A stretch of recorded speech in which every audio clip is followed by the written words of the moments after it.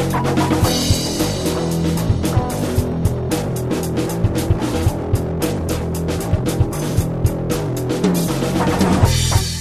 to The Watching Dead, the officially unofficial podcast from The Walking Dead on AMC. I'm Jim. And I'm Aaron. And today we're talking about Season 6, Episode 9, titled No Way Out. It's the mid-season premiere. What'd you think of it? It's episodes like this that I really wish I didn't know some of the major beats coming. Like, I would have genuinely liked to be startled at Carl getting shot, his eye blown out. Right. That was just like it was out of the comic. I thought it was well executed. In fact, I thought a lot of this episode was well-intentioned and envisioned, but there's just some really puzzling lack of giving a shit about continuity and the way things are filmed. And coming from Nicotero, who's usually pretty solid, am I misremembering the fact that he's solid? I think he's pretty solid. I mean, the zombie effects are definitely there. Right. I don't remember how he is directorially. Yeah. But I thought that there's actually all the pieces are there for this to be a really great episode. It's just the execution was problematic. And it's little things. Well, not little things. Big things. Huge like, things. Is it day or is it nighttime? Is it raining? Is it not raining? Right. Is it supposed to be? Was it raining on set and you tried to film around it and there's a few sprinkles and we weren't supposed to be thinking, oh God, what's going to happen with this time? Or was it raining in the story, but it was just a sprinkle and you decided, this is already way too complicated. Let's scale it back. Who knows? I don't know. There's so much continuity stuff in this episode. Yeah. I feel like this is another par for the course Walking Dead thing. Though. Yeah. Like, I get it. Walking Dead doesn't give a flying fuck about its continuity. Yeah. If you guys have a problem with it, if you don't want walkers coming around eating people out of nowhere, too bad. If you want it to be a logical day to night sun cycle, too bad. I mean, that's the thing. Like, stealth zombies, that's just kind of the way the show rolls. Right. But even if you don't have the budget to wait around and get the appropriate twilight sunlight, there's ways to shoot around that with different filters. And unfortunately, I think in my mind it was raining on set and they were trying to get this all into a particular window, so they're shooting around the rain. So when you see the streets are wet or there's a little pitter patter in the foreground or there's like splashes of water on Denise's glasses, those aren't supposed to be happening in universe. And that I assume it was raining, so I was seeing that their attempt to do the dusk shoot was coming across as overcast, but I think it was supposed to suggest twilight. It didn't work. No. Nothing they did there was working. No, I mean, I know there's ways you can color shift and do different things. Yeah, in editing, sure. But I don't feel like they did the right things, and it felt like yet another completely jarring thing. It was, totally. Of course, The Walking Dead wouldn't be The Walking Dead without its problems in that area, and it's kind of cool action sometimes, right? Sure. Like, that's one of the things that Walking Dead gets right. Yeah. Zombie makeup effects, it's action. I felt like it hit those notes in this episode, and it was pretty exciting. It might have been, like you said, more exciting had you not known what was coming. Had we not had last week the detail, like scene-for-scene spoilers. And that's another thing, like, if you want to get really meta, putting Glenn in jeopardy this quickly after putting him in bullshit fake jeopardy. As I was watching it, I think I would have been really invested and frightened, except for in the back of my mind is like, no fucking way are they going to kill him. From the dumpster to the... When we just saw him escape from 50 million zombies underneath a dumpster, there's no way that they're going to kill him just like that. Yeah. There's no way. And as I was having that conversation in my mind rather than like with my hands in my mouth. Oh God, what's going to happen to Glenn? And right. Those are compounding problems. That it's like because they did that, that's the reason we bitch so much about it. Is that we looked ahead to see sometime Glenn's going to be in genuine or mock danger, and this moment devalues that moment. Yeah, and it did. The other thing that I find profoundly upsetting is that Kirkman is going with the Negan pronunciation. They're pronouncing Negan as Negan. Okay. I mean, to be fair, he did create the character. He did name the character. Sure, but we also speak an English language where, we have words that have the "ne" sound, like Knee or Nee. Usually Neg is pronounced neg. And There's no diacry. I just feel like it's a dirty pool to be doing that to me. So hey, man, I've got a guy writing in named Devin. And his name's spelled Devynn. To me, that's divine. That's divine. Are we and sure he's probably it's not? a female. Are we sure it's not? That's the thing. We are. It wouldn't be the first time that I gender bended unintentionally some fan mail. No, he wrote in specifically to clear it out. Oh. So. Well, you know what? I've lost a battle. I've now lost a war. I'm conceding gracefully. I'm going to pronounce Negan. However, in all show notes, he will be spelled Kneegan. That's the way I'll continue to protest. Hey, before we get to the action in the episode, just wanted to remind everybody, we're coming up on year 2 of the Bald Move Club experiment, and it's been really successful. And we've got some new content that we're debuting. We just debuted the Quit Your Pitching a couple weeks ago. We'll have a new episode out very soon. We're doing the first run Bald movies. We just did a full-on review and spoiler edition of Deadpool, the movie. We've got a bunch other cool movies coming out. You can only get the full spoiler review if you're a club member. We've got a bunch of other stuff coming down the pike that I want to talk about too much because I want to leave it as a surprise. But it's inexpensive. You can go to club.baldmove.com to sign up. It eliminates ads on your podcast. You don't have to hear me drone on about this shit anymore.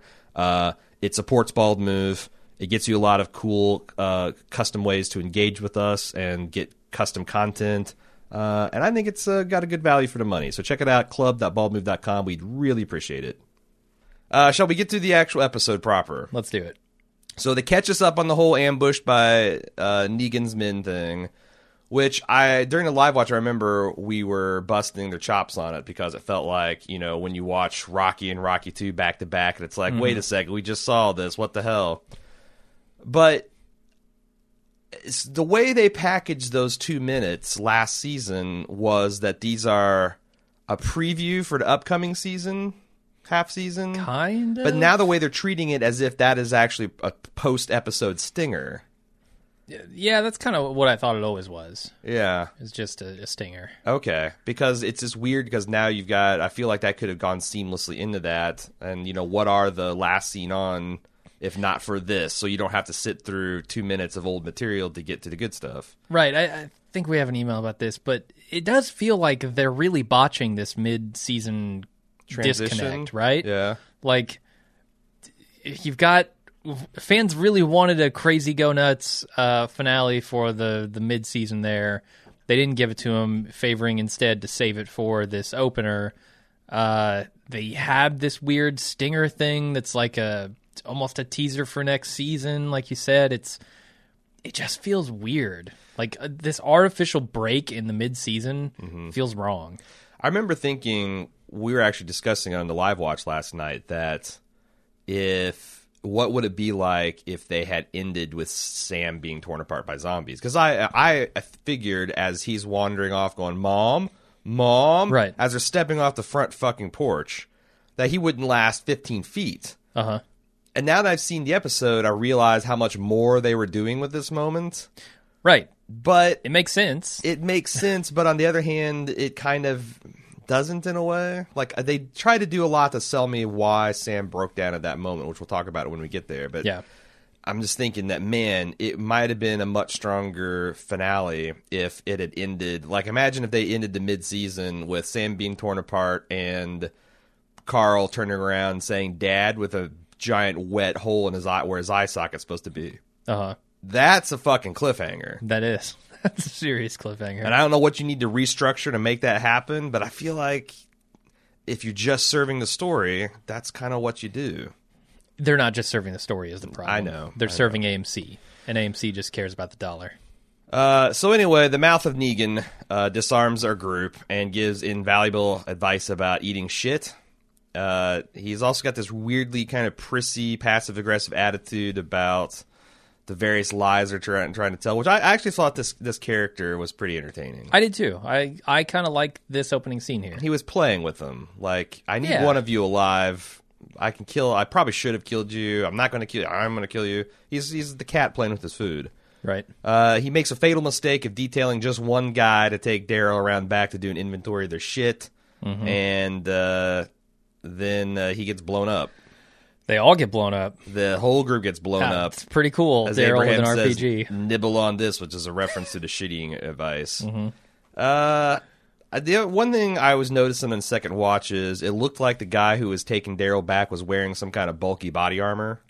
Okay. It could be just a kind of armor that you get on some motorcycle jackets, but it looked kind of like they were suggesting he was wearing, you know, like maybe even beyond police issue kind of body armor underneath that leather jacket, which might also explain Daryl's exasperated, like, some bitch was tougher than you look kind of comment. Yeah. Like he went to stab him, hit ceramic plate. Oh, fuck. You know? Uh-huh. Maybe. I also, on the live watch, I guess this is an encoding problem, but the guy's head on flame, the mouth of Negan, I thought they were suggesting that he had already resurrected as a zombie and his eyes were moving around his socket. No. I don't think so. No. I think it was the trick of the encoding and also the heat shimmering off of the flames. Because they actually set a real fake head on fire.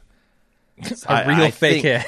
Well, I know. I mean, it's not CGI or anything, but they actually had like some kind of lump of silicon, and they set it on fire because there's realistic like heat shimmer and stuff coming off of there. Yeah, no, that's the thing about Nicotero, right? He's not going to give you shitty, cheesy looking effects. He's going to go all out on those. Day night stuff, you know. But yeah, he's not going to cheap out on the setting a fake head on fire. Yeah. Rick and company begin their long walk. He just dug into his vault of fake heads. He didn't even have to make that prop for the set. Sure. Rick and company begin their long walk through the horde to Alexandria. Sam, surprisingly at this point, seems fine. He's holding it together. Rick quickly realizes there's way too many zombies to head off with just a few flares, so he says, hey, we're not going to the armory. We're going to go to the quarry and get the vehicles we left behind there. And then we're going to go back into Pied Piper mode and round these guys up and wrangle them off. That's fair. Yeah, sure. Not a bad plan. Gabriel offers to take a little ass kicker and find shelter for her, which Rick pretty much takes at face value.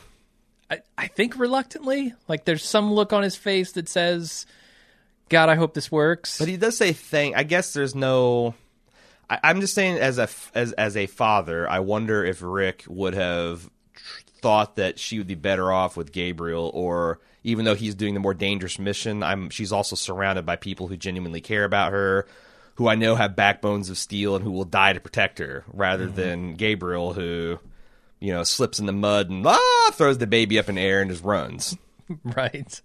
I don't know. Gabriel's really quickly going from complete coward to badass here. Not sure how I feel about it. They all are, though. Like, that's true. All of the Alexandrians are a bunch of idiots, and they've all swallowed bags of cement on the off season and gotten hard. Yep. So just again, it's bright and sunny out at this point. Yeah, beautiful day. Yeah. In the maximum security drywall prison, Rosita and Tara debate the merits of doing something heroic and stupid or waiting and playing it smart, to which I thank you, Rosita, because this is the kind of dialogue that the show almost never has. Yeah. The person wanting to do the understandably desperate thing to save someone they care about, and the other people like, no, you'll get us all killed, and their cooler heads prevailing. I don't know, if this was Rick, she'd have been like, fuck it, and grabbed the hatchet and gone out there, but she's not, so... Carol and Morgan come to, and Morgan realizes the full extent of his fucking up, that he's let this wolf go, who's kidnapped the niece, and, you know, now Carol really wants to kill him. Yeah, there are some changes of heart that I want to talk about later on. Okay. Which are interesting from kind of all sides of this thing. So there is now a whole bunch of interspersed stuff about...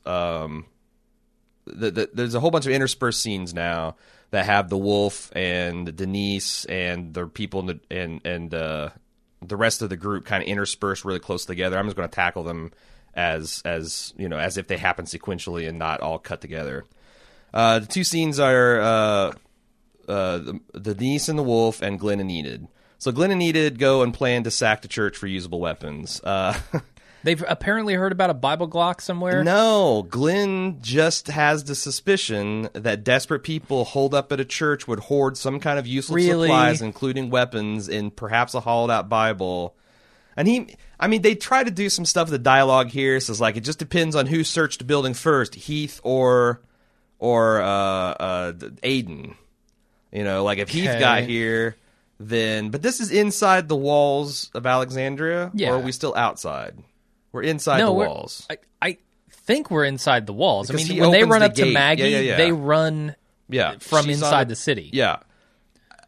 I mean, whoever ransacked the church first, these people have been living here for at least a year. Mm-hmm. So no one has gone through and cataloged and inventoried this church's possessions. Maybe. Also, why the fuck is Gabriel using a garage for a church when he's got a perfectly serviceable church here? Right.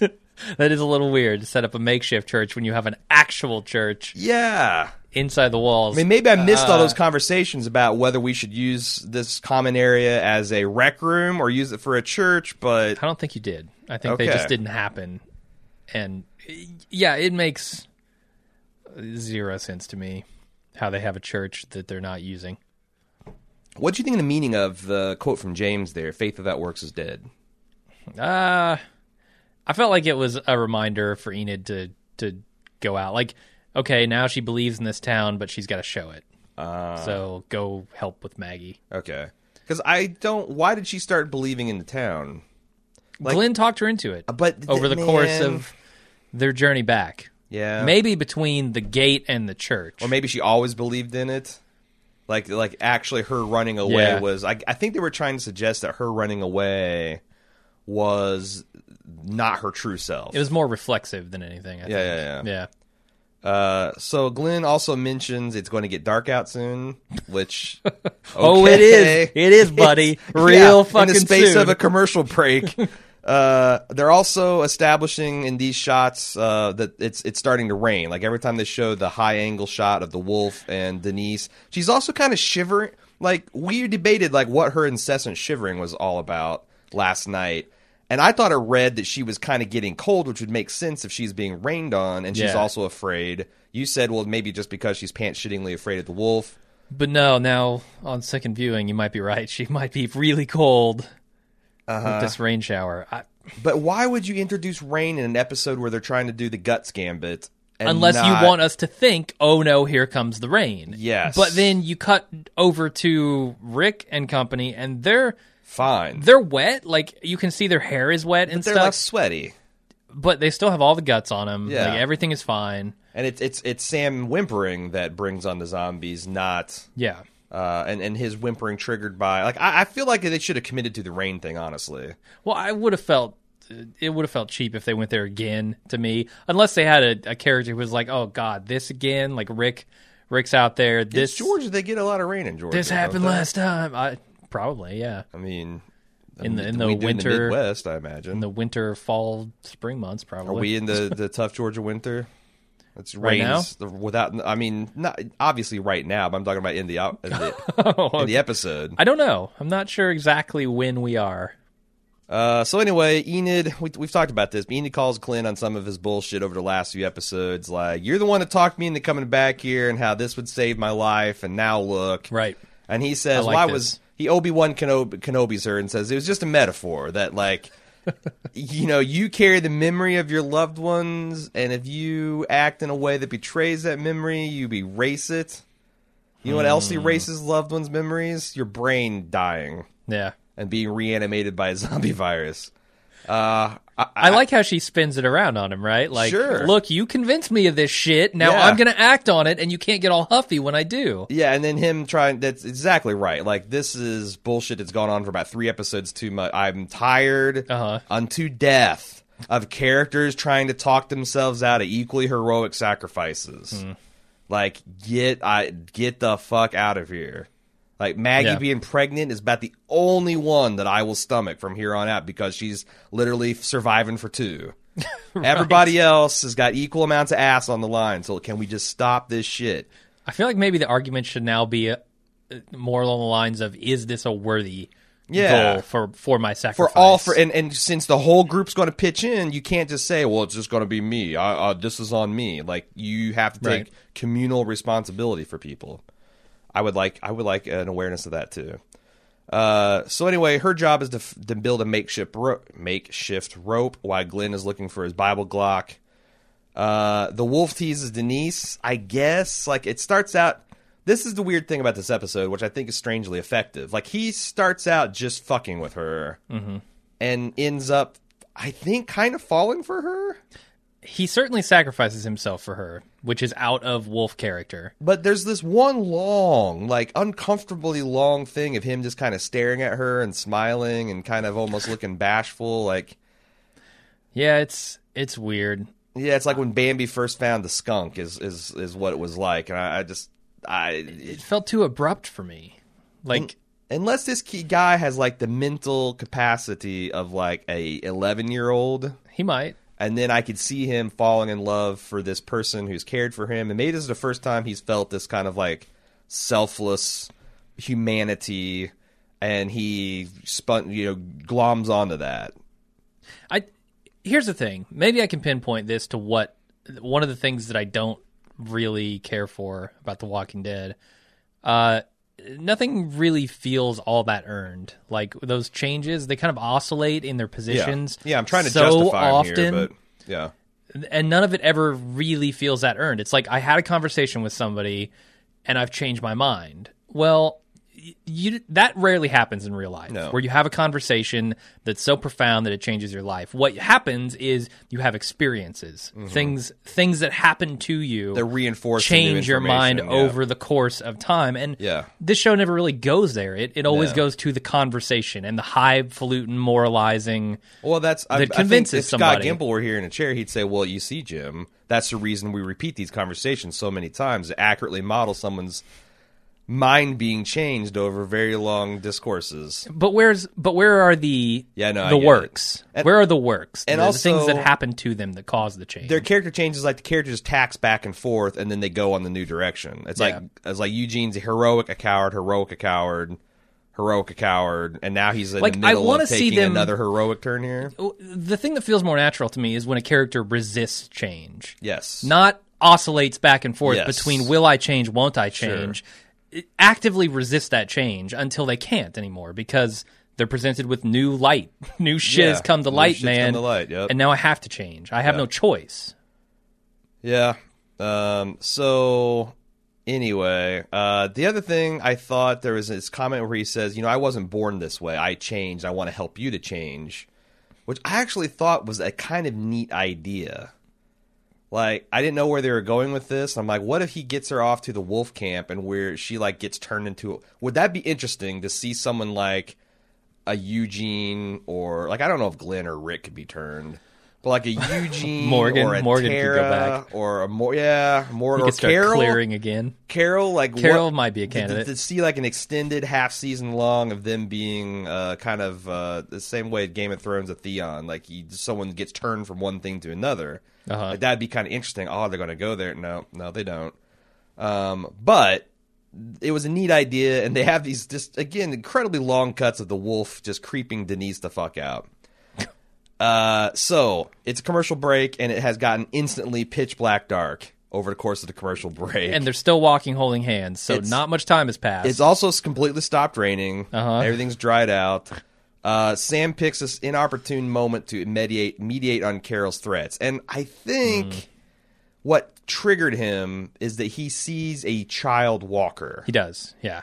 And they kind of linger on that, and that starts having him reflect and kind of... So I guess that makes sense. I think so. I don't know that it's satisfying, but they do the minimum necessary on screen to communicate what the fuck is actually why... Has he started the change? And it's dark now, I guess. Dark is scarier for kids. Sure. I thought it worked pretty well. Yeah, and they have on second watch. They have a pretty nifty zombie montage where they're gnashing their teeth and doing smash cuts to them, growling and shit. And he starts whimpering and is instantly beset upon on all sides by zombies. I think I know why it turns day to night instantly. Why? They needed it so the fire would look cool.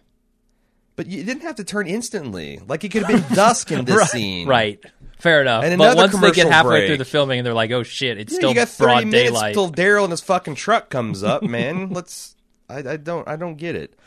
Yeah, but they had to make it go to night later on because A, it's scarier, and B, fire. Now, what I couldn't get enough of on my subsequent watches was Michonne giving the best, oh man, this is completely fucked looks I've ever seen.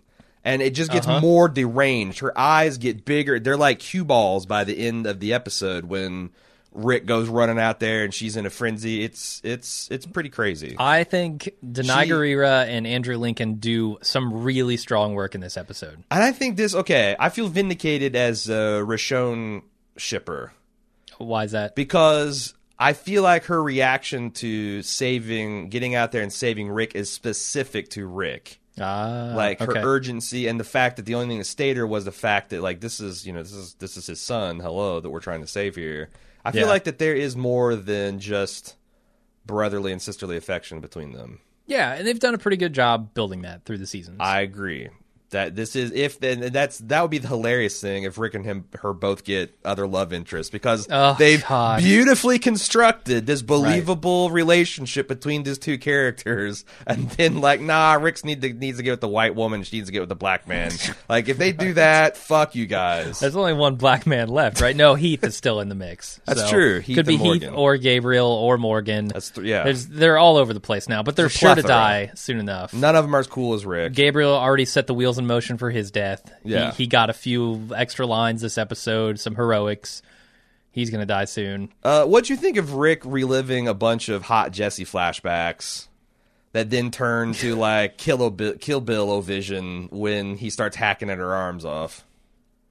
Also, what do you think of the idea of her as she's being consumed by zombies keeping an iron grip on the 14, 15-year-old Carl? Like, Carl didn't even try to wrench away. He was just staring at his hand going, oh, God. Yeah. He could have wrenched out of that. Come on. Maybe it was too much.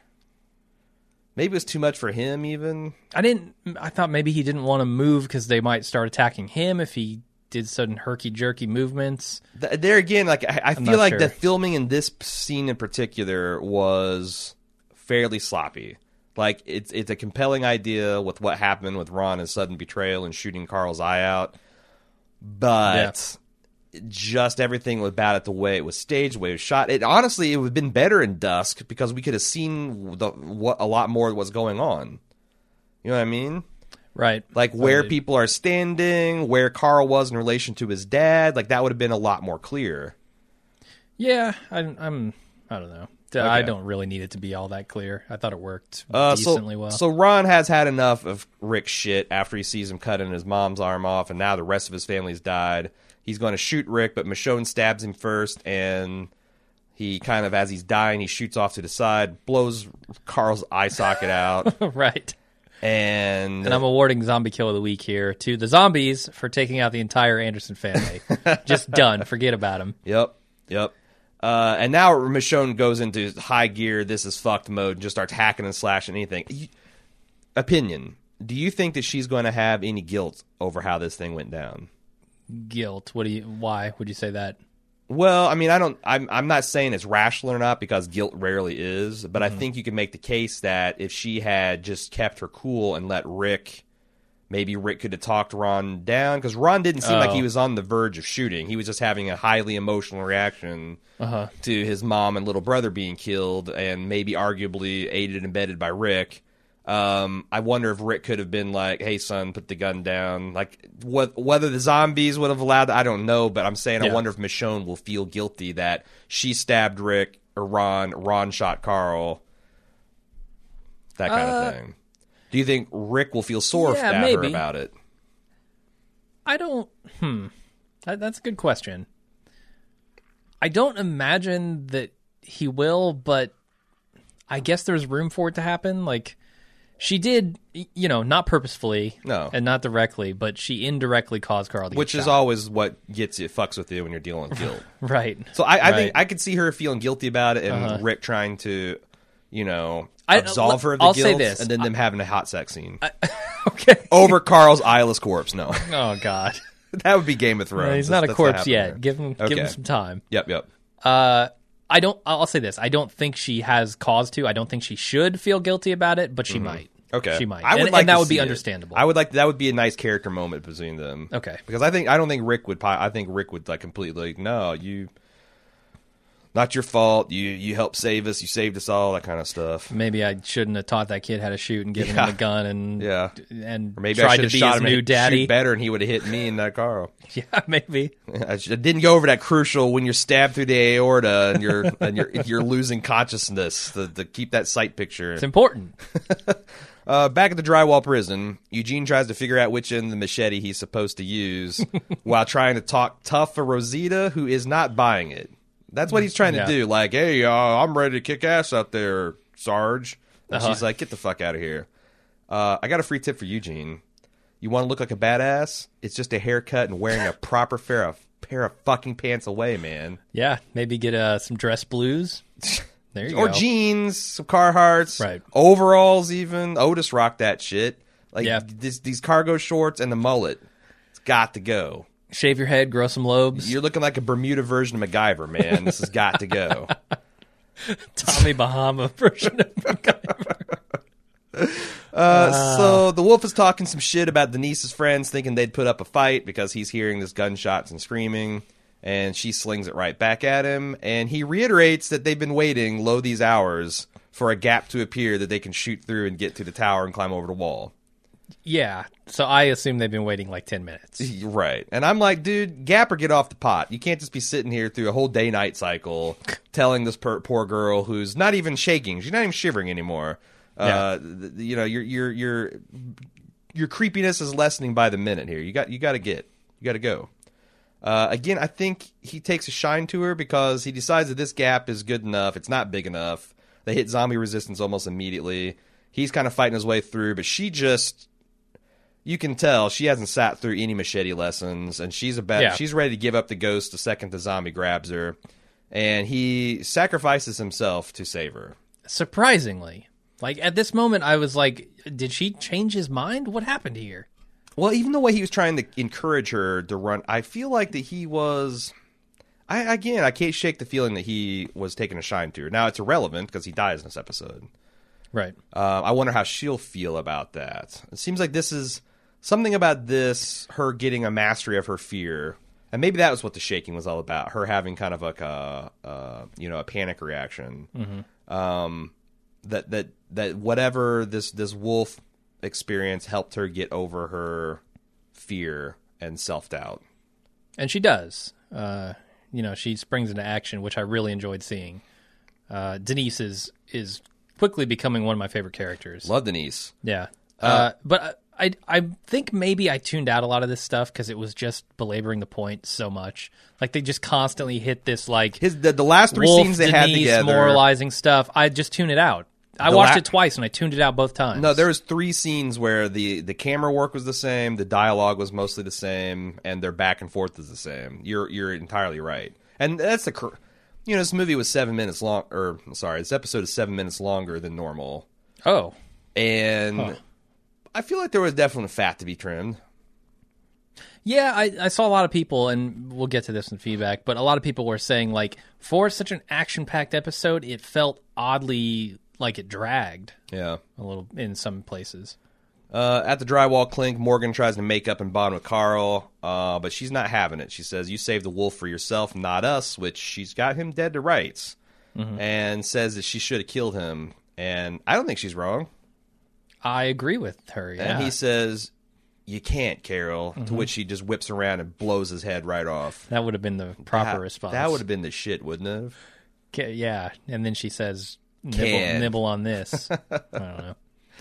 Yeah, she says nibble on this. She teabags him. She clam slams him and says, nibble on this. Yeah, that's exactly what she would do. I don't know. It's that. How interested are you in this? Should we, shouldn't we kill? I'm pretty sure I went on record like 10 weeks ago saying I'm fucking over it. Yeah. Like the extended debate they're having is uninteresting to the max. I'm entirely on Carol's side. And she's kind of a borderline psychopath at this point. So Morgan really has to put up an uncompelling argument. It's a purely selfish act. I mean, totally. Carol has him pinned. Yeah. No, she's absolutely right. But there's something inside her that won't let her kill Morgan. Well, because she's a good person who's worth saving and not endangering by throwing a psychopath in there that you haven't told anyone about. This is I know, but like this is arguably worse than what she did by killing the 2 inmates that were infected, right? She did that unilaterally without anyone's knowledge, but it's not like that kind of thing could spiral out of control. It's not like she killed 2 people and then suddenly 16 more people are going to die. Him taking this wolf in the walls is that kind of thing. Yeah. I'm just trying to get, like, I know they've gone over and over this thing, and this question of should we or shouldn't we kill has been kind of done to death over the last few episodes. But it is one of the more interesting questions, and it's one of those things that we're talking about, like, for the good of the group, what actions need to be taken. Yeah. This is not like this is not like the Enid and Glenn situation, which is starting to really make me roll my eyes. Mm-hmm. This is more like, what is for the greater good, you know, and when is it worth it? And like, I kind of like that basic question. I just don't know if I need it hammered on over and over. I think there needs to be more shades of gray. Not, I mean, and maybe the writers think that this is a shades of gray situation, to which I think, really? It kind of is, but... Are you living in this world? How is it a shade of gray? How can you justify because she endangering won't this kill community? him. Right, but how much danger is the community in when one guy refuses to kill? And I know he brought the wolf in, and that's unforgivable. That right there should get him killed. So you're saying, I think, but like that's over with now, right? Like now the decision is: do we kill the man? Do we bring these consequences down on him? I mean, his so if previous Morgan actions? had like a bandolier of wolves on his chest, being like, "I'm going to set them all free," like Carol takes the shot. But I feel like that she's kind of thinking that surely this stupid man is going to see. And, like, I've made mistakes. Probably, yeah. That endangered the group, and I've not been my best self this entire time. Maybe that's what's staying her hand, because I do think that Morgan, if he has the misfortune of fucking up like this again, Carol will absolutely don the hood and become the executioner. Yeah. Unilateral or not. You're right. She will. I mean, it's funny that in, like, 4 or 5 episodes, Morgan's become almost more annoying than Father Gabriel. It's surprising. Anyway, but I think you're right. Denise and the wolf make it across the garage. I missed pointing out the fact that the reason they're doing this is because she pledged to save his life if she can get him to the infirmary. And it looks like she's trying to make a tourniquet on his arm with a belt to try to slow down the infection. And presumably she'd wing that, she'd whip that arm right off, and maybe he'd be saved. Who knows? Yeah, worked for Herschel. Yes. Well, that was a lot quicker of a thing, but yeah, it was. But anyway, they made it to this makeshift community room thing that we've talked about a few times, which is apparently just across the street from the infirmary. And they're about to go across the street when there's a zombie attack, and also Carol just takes the wolf out, just plugs him twice in the chest, thinking that, smart. I still say smart. So here's my question. Yeah. Was Denise rope-a-doping the wolf, knowing that she was making them go back into a circle to take them back to the drywall prison? I think the drywall prison and the infirmary and pantry are kind of all adjacent. Okay. I'm not sure. I don't know the geography. I don't either, but it seems... Even though Deanna drew a map. I don't think so, because I feel like her reaction to him changing was genuine. I thought so too. But it was in the back of my mind. I wonder if she intended it, because, Carol's right there to take the shot. And you think in Carol's mind, this has got to be like such a stroke of luck. Right. Like, holy shit, the prodigal wolf returns. Kablam. And I can save Denise in the process. Like, I'm doing a great thing here. And I think she is. Yeah. I agree. Like, shoot him, for sure. Yeah. Especially not knowing whatever kind of bullshit change of heart he's had. Sure. And even if Denise had been like, no, you got it. No, after she's been through this shit with Morgan, no way. This actually shocks Denise, which is why I think that this was not like a put-on act. It shocks her until both Carol and the wolf both say, go! Mm-hmm. And she does. And the wolf, tackles a walker out of the way. Because he's dead. His dying moments. He's dead anyway, so he kind of gets a heroic turn. I guess he gets to go to Valhalla. He does. He clearly saves her life a couple of times. So... honest change of heart on the wolf's part. I wonder if they're setting up something here, where Carol and Morgan are going to have some kind of trial, like official Alexandria trial, and Denise is going to be like, "Well, in his last moments, he saved my life, and he did this, so it's very arguable that what Morgan was doing is correct." Okay, I could see where this thing would get real divisive. Yeah.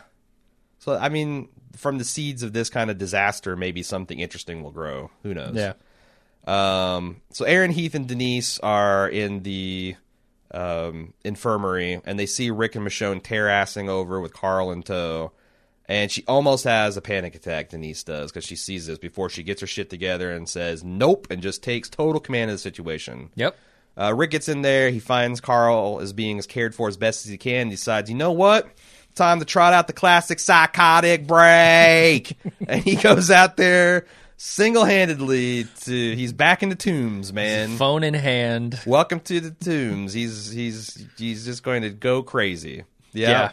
Yep. He's got the hatchet in one hand and Ma Bell in the other. Just left, right, left, right. I thought it was appropriate. Sure. You know, this happened last time when he lost Lori. He potentially has lost his only remaining family member. No, I'm sorry. Judith is still around, but he probably lost her too because Gabriel's got her. Yeah, you can just assume. So he assumes he's lost everyone he's ever loved. Yep. And now he goes out, he goes crazy. I liked it. Yeah, no, he's gone through psychotic breaks when he had an infant daughter and young son depending on him before. Like, this is kind of what Rick does. So I don't mind it. And then the group always chips in and helps Classic him out. Return to form. I like that too. I like that they're not just going to let crazy Rick go die. Sure. Michonne is absolutely losing her shit now that her man's out there risking his life, and she's stuck in here helping essentially tie knots with Denise. Whereas Denise quite reasonably points out, well, this is his son. What do you think he'd want you to do? Meanwhile, Spencer, Heath, and Aaron are taking note of Rick's psychotic heroics, and they decided they don't want him to go out like that. So they go rush to help him. And Rick, we see kind of a montage of him inspiring people. Like, people look out the windows and they're like, that's it. Let's get our kitchen knives and our fucking machetes. Let's head out there. He insists that we can beat him. Gabriel's moved too, and he hands off Judith to one of his prayer circle people. And who's the other guy? The big construction guy. I forget his name. Mr. Carhart. Yeah, he's God just a damn big it, construction I was dude. talking, big dopey construction guy. Yeah, he was the right-hand man of the other guy whose name I've forgotten. Yeah, he did a little bit of pep talking Reg is right-hand man. End of last season with Rick. Talbot? That sounds right. Let's call him, I don't know. Or just stick with Mr. Carhart. I've got it open here. I could probably tell you. Okay. Well, anyway, they're trying to talk some sense into Gabriel, and he's like, look, I just got a communication from God, and he says, good news, y'all, you're already saved because I'm inspiring the courage in you to go out there and save the town yourself. Right. So, which is how God does things. That's true. He helps you help yourself. And to the extent that you help yourself, you tend to get helped. And that's how that stuff works. So Morgan finds the wolf zombie and says he's sorry before dispatching him. And there was enough of a pause there that I'm like, I really hope he bites you right in the dick, Morgan. I hope he bites you in the dick, because that's what you deserve. So this reminded me of season 1, when Rick says, I'm sorry to Bicycle Girl, I think it is. It's reminded me a lot of that. And their characters are, inextricably tied through season 1. So I feel like that's what they were trying to evoke here a little bit. It's dumb because that was episode 1, season 1. This is episode 9, season 6. There's been a lot of it's not a lot of emotional and topographical geography close, to go through. I mean, it's true, but I couldn't help but think about it. Yeah, no, right? You're it's right. The same line. Thematically, it's satisfying. Yeah, I just what is he apologizing for here? Is he apologizing for killing him? Failing him as a walker? Right? Is he apologizing for not killing him and letting him become a walker? Nah, I think it's just failing him. Like I couldn't save you. If I was as good as Tabitha's daddy, I would have been able to save you. I could have talked sense in you sooner, and maybe you could have stood with us instead of against us, and none of this would have happened. Okay. That's my, Yeah, I could buy that. But who can tell the mind of a Morgan, honestly? Glenn and Enid's plan goes fairly well, which is she's going to climb up the walls because she's all shifty that way. That half of it goes well. And brings Maggie some makeshift rope while Glenn distracts the local elements of the herd, which goes too well. He's got like a sizable portion of them. Yeah, and he gets cornered. Yep, he's just about to get overwhelmed. And again, I could not get into this because I was just in disbelief. There's no way no way you just full auto. There's no way you kill Glenn this close to having him be redeemed and talking all this shit to Enid. And there's just no way. And then sure enough, Abraham and Sasha take some pretty risky shots. Very risky. But on the other hand, he was going to die. So sure. What's the point? What's the point in holding back at that moment? Yeah. I was kind of curious about Enid's plan here. She goes up. She has this makeshift rope thing that she's made out of, I don't know, Glenn's underwear. And... It looked like it was actually priestly vestments. Okay. Yeah. All right. It's like that. That was whatever that purple sash that the priest wear. That was a prominent part of it. Some flags, I think. Huh. So. I think it would have Church worked. And state getting intermingled there. Is that what you're telling me? Sure. But no, she goes up there and there's this lip on the fence that is perfectly sturdy and stable. Uh-huh. It seems like if I'm Maggie, I want to be up on that. But that's what happened. Somehow one of those supporting posts last half season collapsed and was putting her in a precarious position. It was starting to collapse. Yeah, but no longer safe. So there's a distinction. You could just straddle the wall. Sit on it with your crotch riding the lip. But you don't have to. Did you see the thing that Enid walks down? She doesn't climb up the ladder to get onto this thing. Uh-huh. She climbs up a part of the wall. Yeah. And then goes up through this little hole and walks down like a castle wall type thing. Yeah. I know I didn't see that. I thought she was putting her feet on the structural steel that was... Yeah, but there's that parapet looking thing up there. Why doesn't Maggie jump on that instead of the shaky ass platform, wooden bullshit platform she's on? Okay, I thought that's kind of what she was on. No, I must have. It was dark. In my defense, it was pitch black. It was very dark. So anyway, there's a pretty funny scene. Abraham and Sasha show up with their automatic weapons, and as they clear out the area, Abraham says, "Can you open the gate? I appreciate it, pal." Like it's the most natural thing in the world. Good stuff. It's good stuff. I like it. Big dumb Abe having fun. Yeah. Like big dumb Abe does. Daryl pulls in with the tanker car after Glenn lets him in, floods the retention pond with gas, lights it up controversial, at least in our two-man survey, with an RPG round. Yeah, There are so many things you can light something with. Right, but, okay, I've reversed my position after, during the live watch, I was like, what the fuck, why is he lighting this with an RPG? Okay. After thinking about it, time is of the essence here. Okay. Everyone is being swarmed. Maggie's about to be killed. All these things. You just light it with anything you got. And I don't think any of these characters are smokers, are they? Has Abraham been smoking? Does anybody have a lighter on them? Maybe not. I would think a lighter you'd have on you just because it's so practical in survival purposes. Right. Or but I'm guessing no one does. Are you telling me that old ass fuel tank doesn't have a cigarette lighter? Guy had to unplug for his cell phone. And maybe. I don't know. Clearly, they didn't have anything else to light it with. Otherwise, why the fuck do you light it with an RPG round? I mean, when's the last time a car was manufactured with a cigarette lighter? They're still being... Well, not with the actual push thing. They have the connector. Well, that's just for plugging your cell phones in. I haven't seen something since the late 80s that actually has a cigarette. You have to special order those now. Do you? Yeah. I bet you just can buy them off Amazon.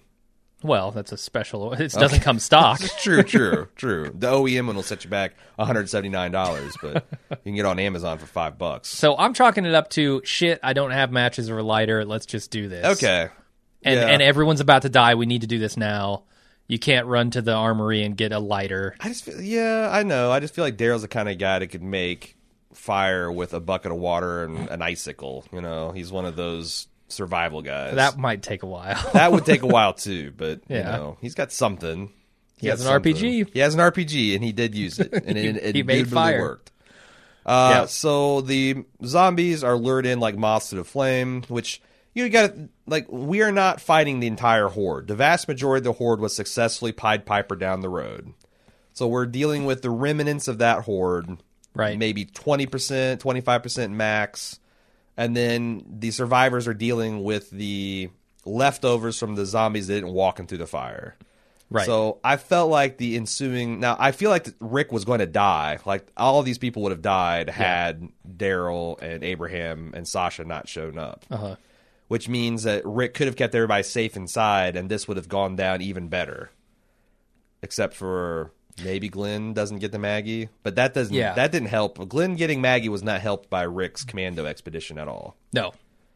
The fire, it was already over with by the time the fire was set. Yeah, because I think if any one of those things didn't happen, they get overrun. Yeah, I'm with you. After the second viewing, I think it's much more believable with the fire going and it attracting a good chunk of the walkers. Agreed. Probably the majority of them. Agreed. It's more believable. So it's just, and then we get to a zombie cleanup montage where everybody's getting like a zombie Zumba type workout. Just kind of cool. They're going Billy Banks on them. I like the editing here. I did too. I thought doing just cutting between everybody really fast. The first person or zombie POV of everybody getting their licks in. Yeah, and there's everybody like. At least one or two people I don't think I've ever seen before. You got Eugene prominently in there kicking ass. There's like a pixie Father cut Gabriel girl kicking ass. Yeah, from the construction site. Yeah, I think she's still alive. I thought I saw her in there. I don't think anyone died. I didn't think they lost a single person. Which after the Wolf and Jesse and Ron and Sam died, right? Which I don't know if that's believable. That no one died in this action. I don't know.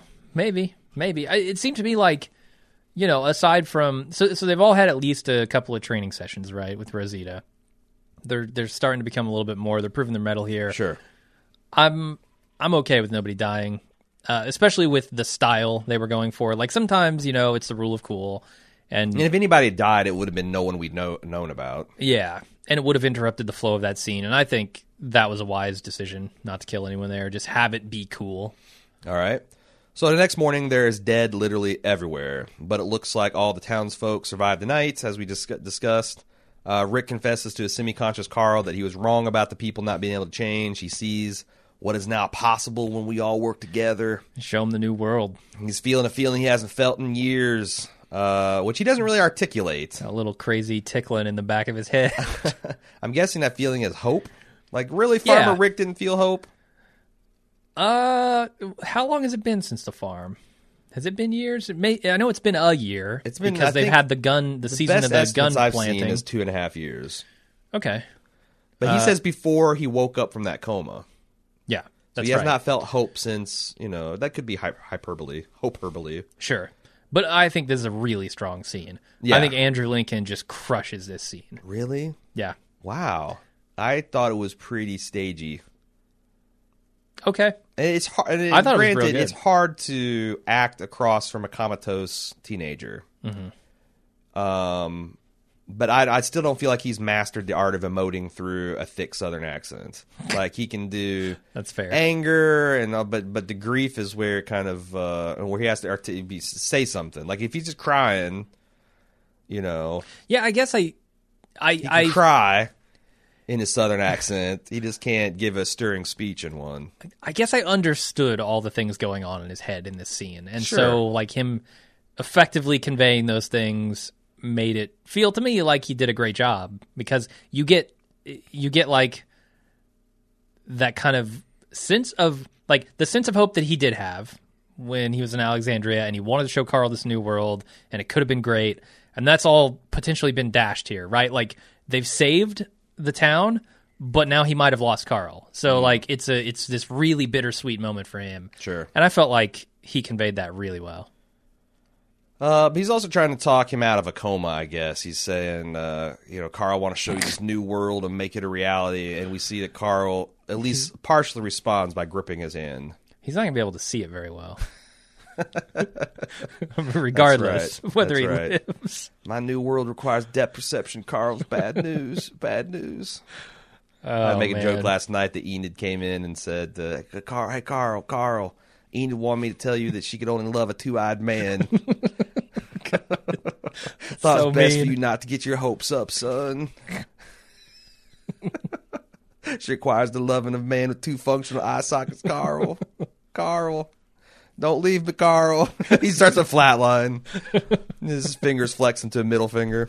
I don't understand. Why is this happening? Come back to the light, Carl. We can find you a one-eyed girl who loves you.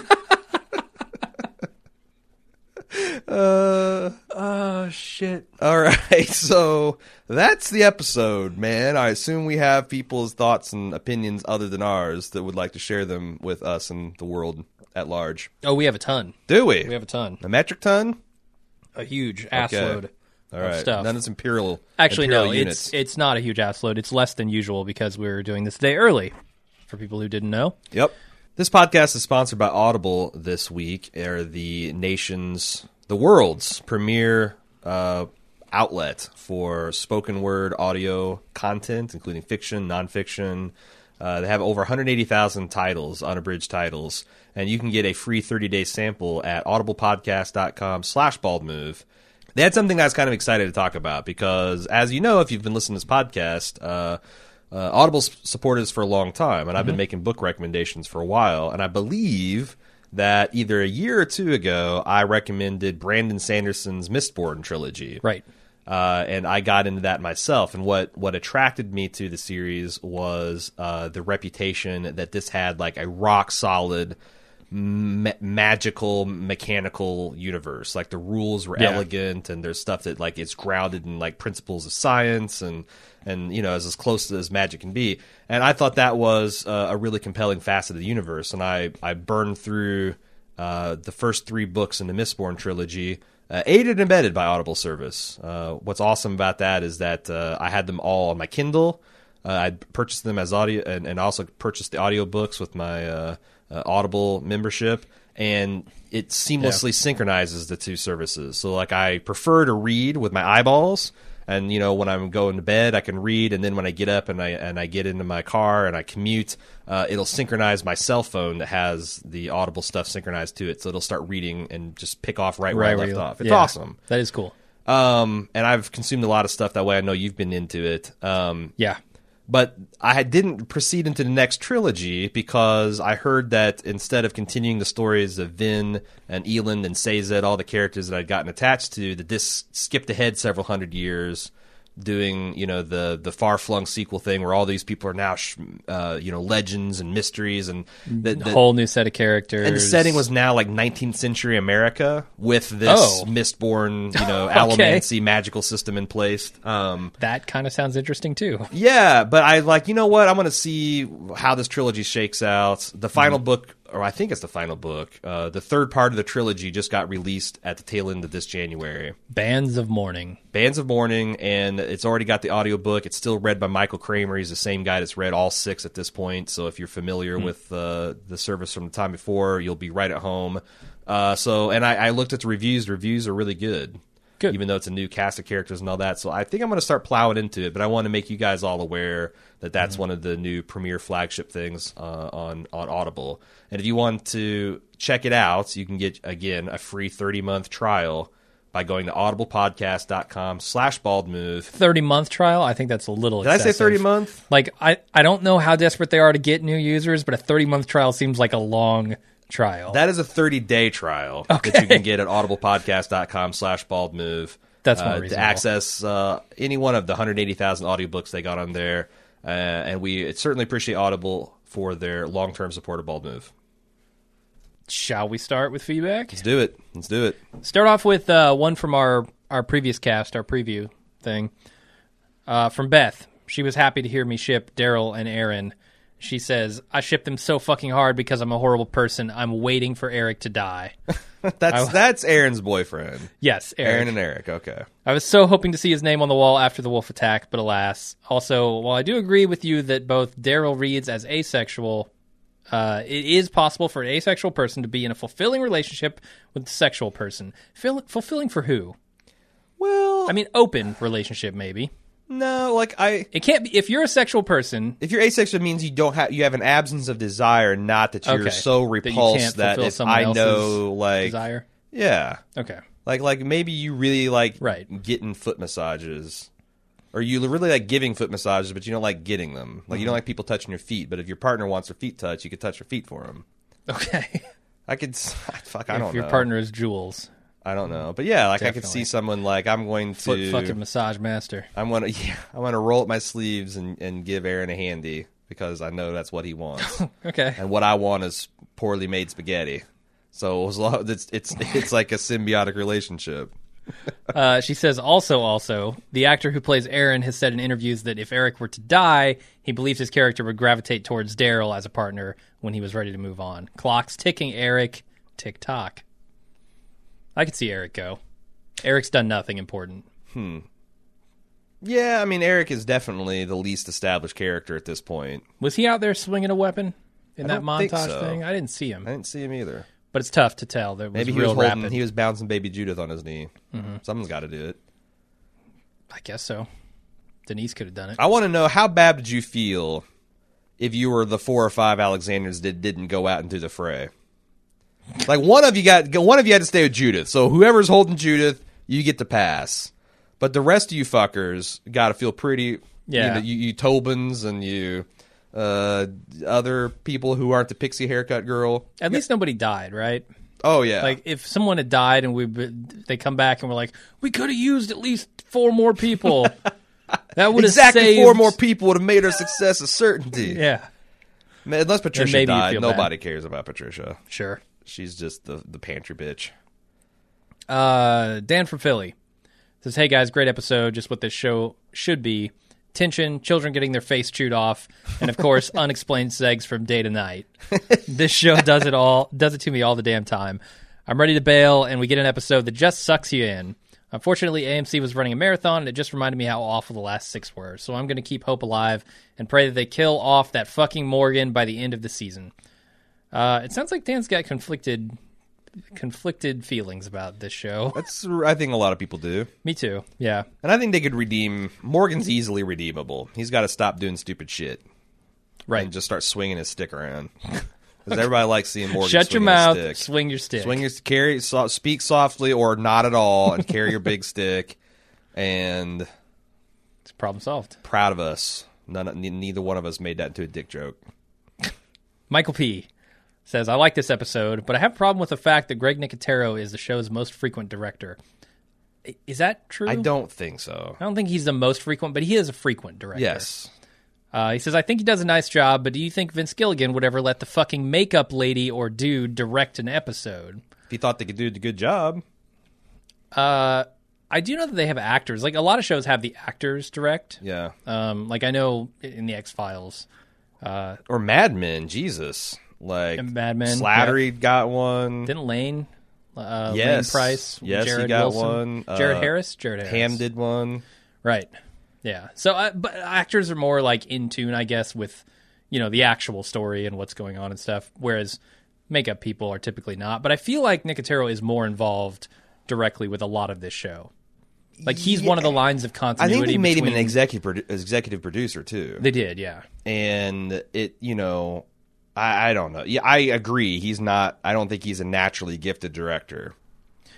I think he does an okay job. And I wonder what his constraints are, like budget-wise and shooting-wise. Because, I mean, clearly there are a lot of problems here that could have been solved with a couple of reshoots. Sure. Well, and that's one of the reasons that Vince Gilligan and the Wiener very rarely directed more than one episode per season, and neither did Ham or Slattery or any of those guys, because they always said it's a killer. Yeah, it's a killer when you're the head writer / showrunner / leading man. It's too much, and you have to be on both sides of the glass. It's really hard. And I imagine Nicotero. Now, I mean, how much of the day-to-day splattering on zombie stuff do you think he's responsible for now? Do you think he just sketches out and plans stuff, and is he kind of just approving designs? Because there's no way he's actually doing the bulk of the effects work and also directing and executive producing and all that stuff. No, he's got like an effects crew that he's trained over the years. Yeah, he's trained these guys, and he's got them kind of squared away, and he probably does quality control, and he probably is crucial to brainstorming all the different kind of things that they get up to. Right. But... yeah. Okay, let's move on to Dan Snow. Used his last name because it's not his real last name. He's doing a Game of Thrones thing. You know nothing, Dan Snow. Right. Why are we reading our email? He says, thought tonight was a pretty good premiere. Good action, funny lines, the eating shit and big piles thing. Good tense moments. Abraham and Sasha saved by badass Daryl. Glenn using another one of his 9 lives. Carl somehow surviving even though he's shot in the head. Also thought Eugene's first zombie kill was quite unceremonious, in the background even. But glad he finally nutted up. Yeah, I mean, he did his thing. I feel like that's not his first kill. When he was saving Tara, didn't he kill a couple of walkers? I honestly don't know. I can't remember. I know they were in the warehouse and she was pinned. The one on-screen kill I know he's got is their deuce and a half truck. Okay. Right. He's the truck assassin. Yeah, so, hunting big game there. Almost as impressive as Daryl taking out a tank single-handedly. Dan goes on. He says, just wanted to point out something interesting I noticed on Talking Dead, which I didn't get a chance to watch, so all these comments were interesting to me. Chris Hardwick asked Carrie Underwood what she thought about the wolf and if he really changed to the light side in that moment of saving the doc. Yeah, I want to see what noted philosopher and student of the human condition Carrie Underwood has to say. All right. So she essentially said, well, maybe he did, maybe he didn't. It's hard to say. I guess we'll never know. Funny that as a fan like us, she seems to be left in the dark about the character's motivations in this instance. Hardwick asked the actor that played the wolf the same thing, and he spouted off some headcanon about the wolf really being a chameleon and being what he needed to be in each moment. Then, when Hardwick asked the director, Greg Nicotero, he said something about telling the wolf actor that he was enamored with the doctor and he wanted to go off and have a bunch of wolf babies with her. That I believe. I think it's hilarious that the actor and the director had different takes on the character's motivations and that the director couldn't get his idea across to the actor or the audience. It essentially came off as just ambiguous and unmoving on the screen. Nicotero was great with zombie effects, but to me he just shows he isn't going to be directing any Emmy-worthy performances. Now, a counterpoint to that yeah, is that Vince Gilligan and Bryan Cranston were famously not on the same page about it. I can't remember what it was. That's true. Do you remember what it was? About what Cranston's motivation was in a particular scene that was very important, I think, in season 2. Mm-hmm. Maybe it was... I think it might have been with Jane. I thought it was maybe the Fly episode. Oh, really? I mean, it was some big moment like that. Yeah. And I remember, they talked about that in one of the behind-the-scenes podcasts, that, it came out on that podcast that, what Brian and Vince were like, well, I always thought that he was... And so I think that, you can't get much higher in my esteem than Vince Gilligan and Bryan Cranston. Absolutely. And for those to be kind of off each other's page, that just shows how... what you put on the screen is open to interpretation. And I think that's where you draw the line, though. You draw the line at, will I, as an audience member, understand what the director is intending? Right. And the director ultimately has that control. The writer can write what they want, the actor can act the way they want, but the director is the guy who's got the vision here. Yeah, dude did this. And I honestly, I think what was on the film was what he said. That's certainly what I was getting. Yeah. That this was more of an infatuation from a pretty... damaged, underdeveloped person, and he had already thought that I can change and we can be together, and maybe he was going to change to be with her, maybe she's going to change to be with him, and maybe Carrie Underwood just doesn't watch The Walking Dead and doesn't know the motivations of previous episodes. Did she have an album to promote? Probably. I have no idea. It wasn't that she's got to be the world's biggest Walking Dead fan if she's on there. Right. Anyway, I thought that was interesting, the distinction that all three of those groups made. Sure. Brad Ass says, this episode was bogged down by the nagging voice in the back of my head saying, why the fuck wasn't this the mid-season finale? Yep. The material was much more suited to it, and that episode, which infuriated me with its exceptionally unexceptional writing and flawed character motivation and choices, could have been played down if it was episode 7 instead of the finale. That being said, I did find this episode satisfying. And then he has a couple of thoughts. The wolf was becoming interesting. Wouldn't it have been more compelling if she cut his arm off immediately and he survived and became morally conflicted regarding the group? Instead, he's dead, making Morgan and his idiotic decision to save him pointless. Could have been a fascinating choice. I will be on that bandwagon full force if they don't make anything about Denise's final moments with him. Right.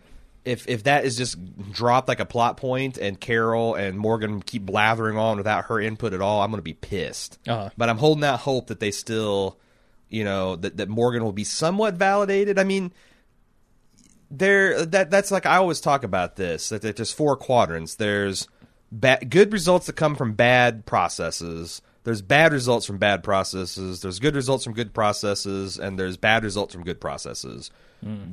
in my thought, you want to live in the bottom half of that quadrant because you want to always have good processes. Because sometimes bad luck is on your side, and you get a bad result from it. But if your process, you're relying on luck to bring you down rather than luck to save the day. Right. So I still think that Morgan's process of taking this criminal who's insane and unilaterally deciding to confine him in these safe walls with all these soft people there's no way you can say that that's something we should do. Sure. But with Denise saying, well, actually, in his final moments, your one medic would be dead had it not been for, and the world works in mysterious ways.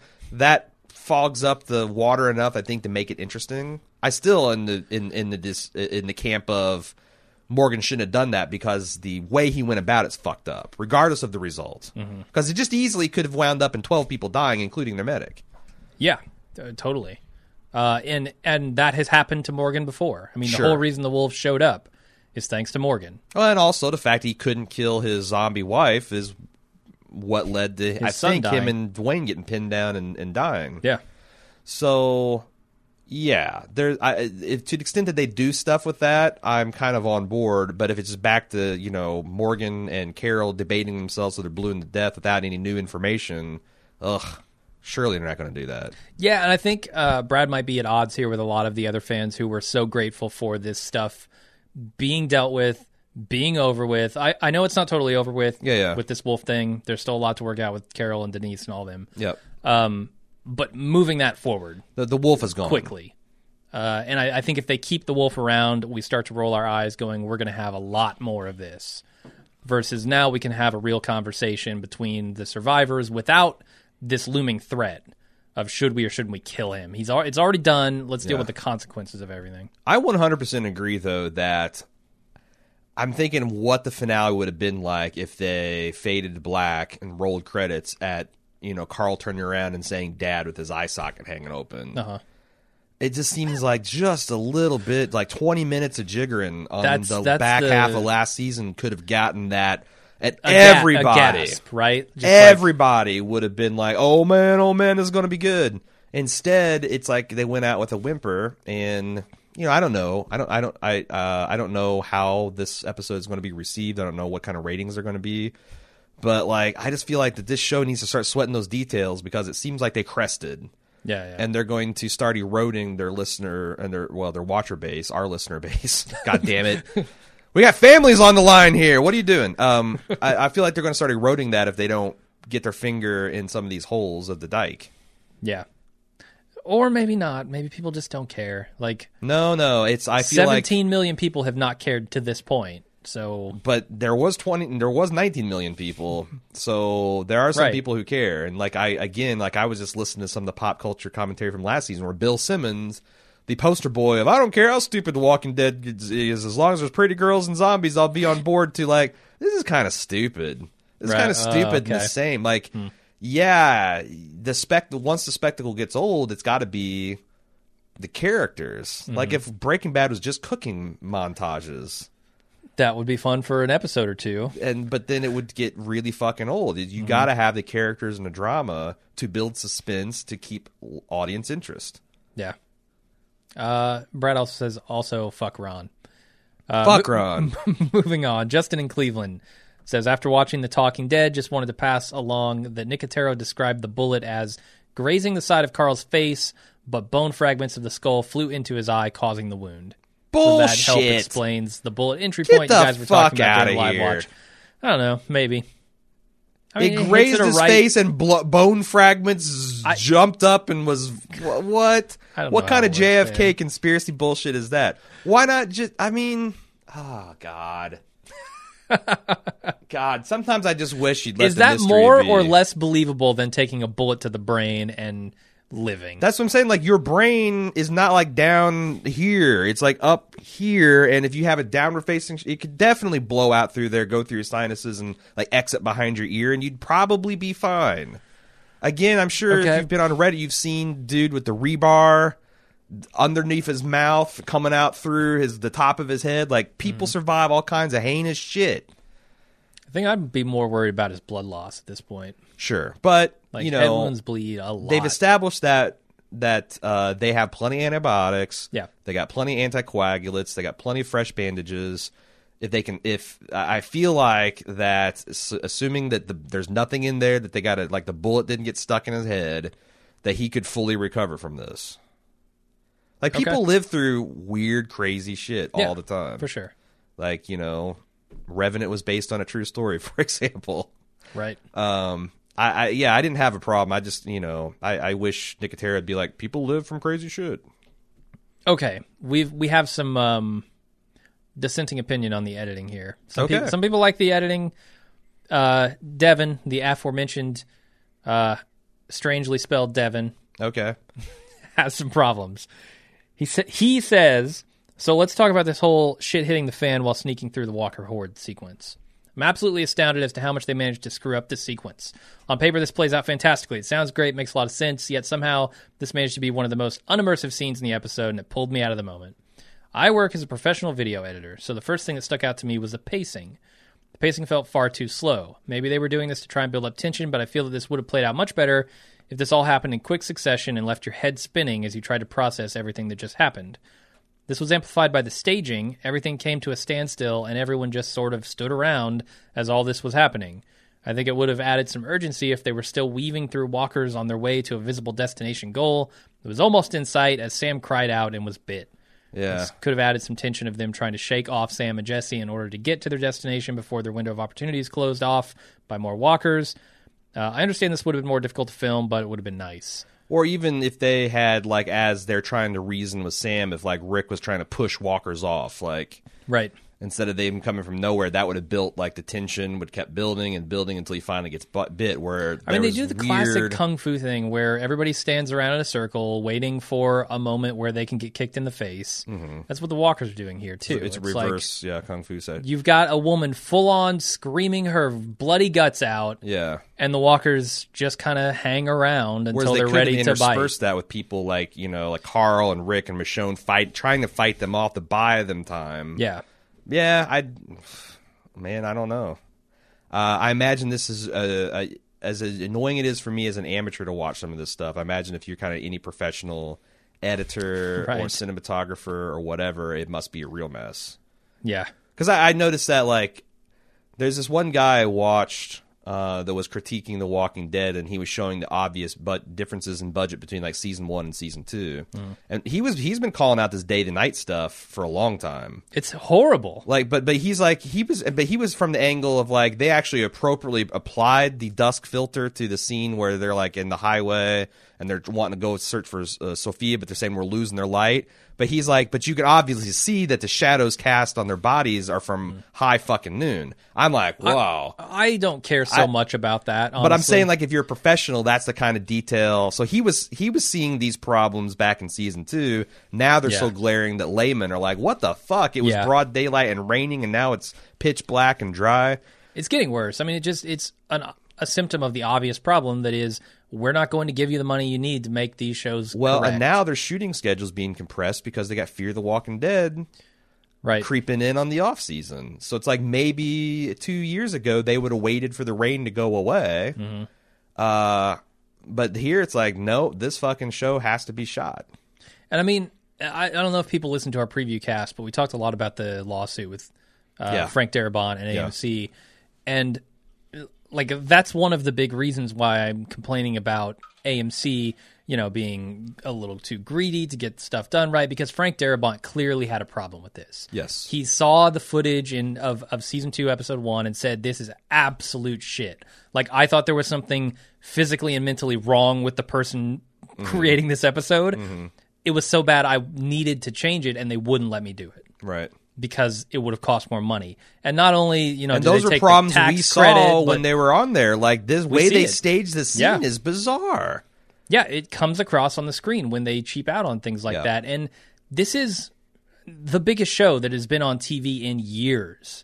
I mean, Lost is probably the last time there was a show this big. Yeah? It's such a cash cow. As far as, like, a drama. It's I know such a cash cow. NCIS and shit. The raw numbers of people who are watching it are like network TV numbers.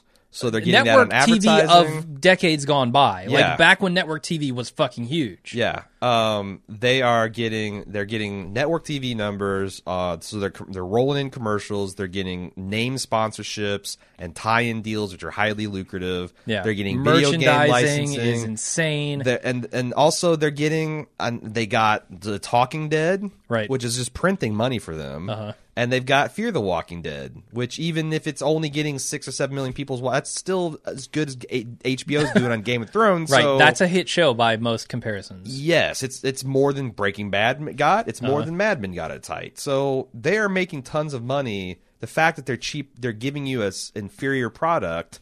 Like maybe it's good enough for you, but like, I don't know. Like if you could, it could be so much better. If you could be getting a $40 bottle of wine.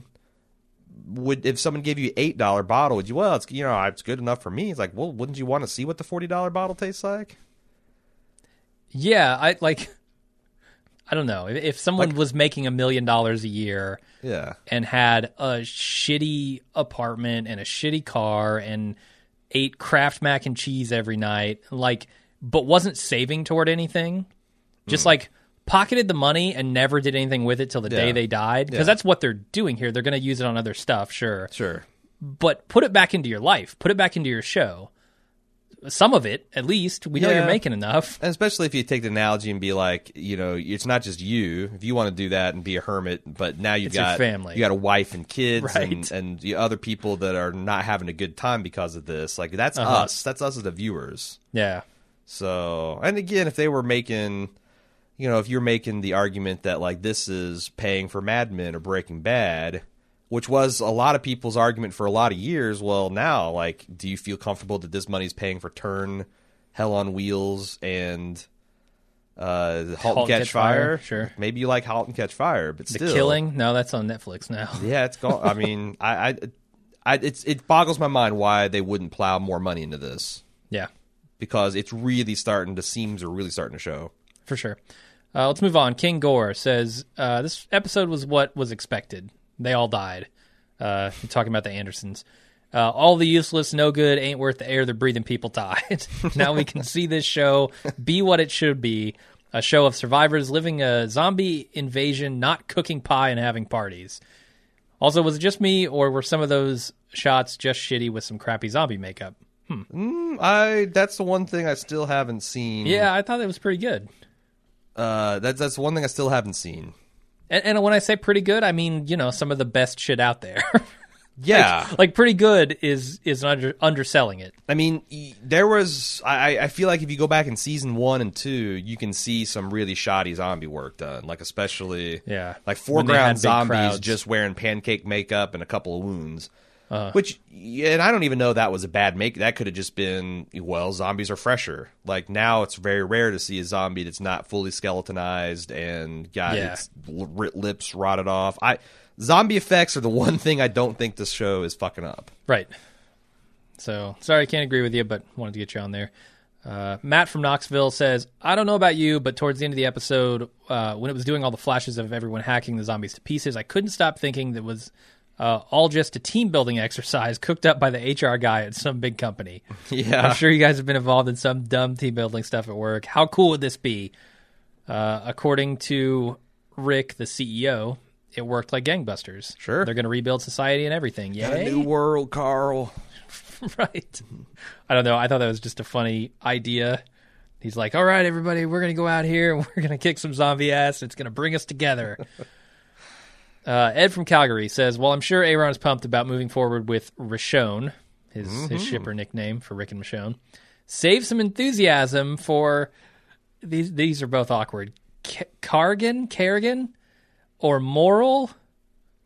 Okay. Carol and Morgan mixed together? No way. All that tension wasn't resolved by martial means, so I can't wait to see the water back on in Alexandria. Then Morgan these two and Carol can finally let off some steam.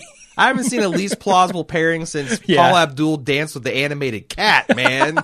Get the fuck out of here with that shit. No, I wanted to read it, but I'm totally with you. What's the other one? Carol, they're more likely to kill each Morgan. other. I blacked out Carol Morgan. What was the other one? They're both Carol Morgan. Cargan or Moral. Okay. How you combine their names. Okay. I was like, Morgan and Carl? That's just gross, man. Oh, God. Oh, man. Not going there. There's some bad eye jokes in there. Rob B. Yeah, with some Full Metal Jacket flair. Yep. Okay, keep going. Rob B. says, this has to be the best episode of Walking Dead in recent memory. Quickly ending boring subplots like Whiny Sam and the Rogue Wolf, all while pounding us with balls-to-the-wall action. I know. Morgan and Carl are I feel flushed. Ugh. Could this be the start of a Walking Dead renaissance, or will we return to slow slog of episodes past? Come on.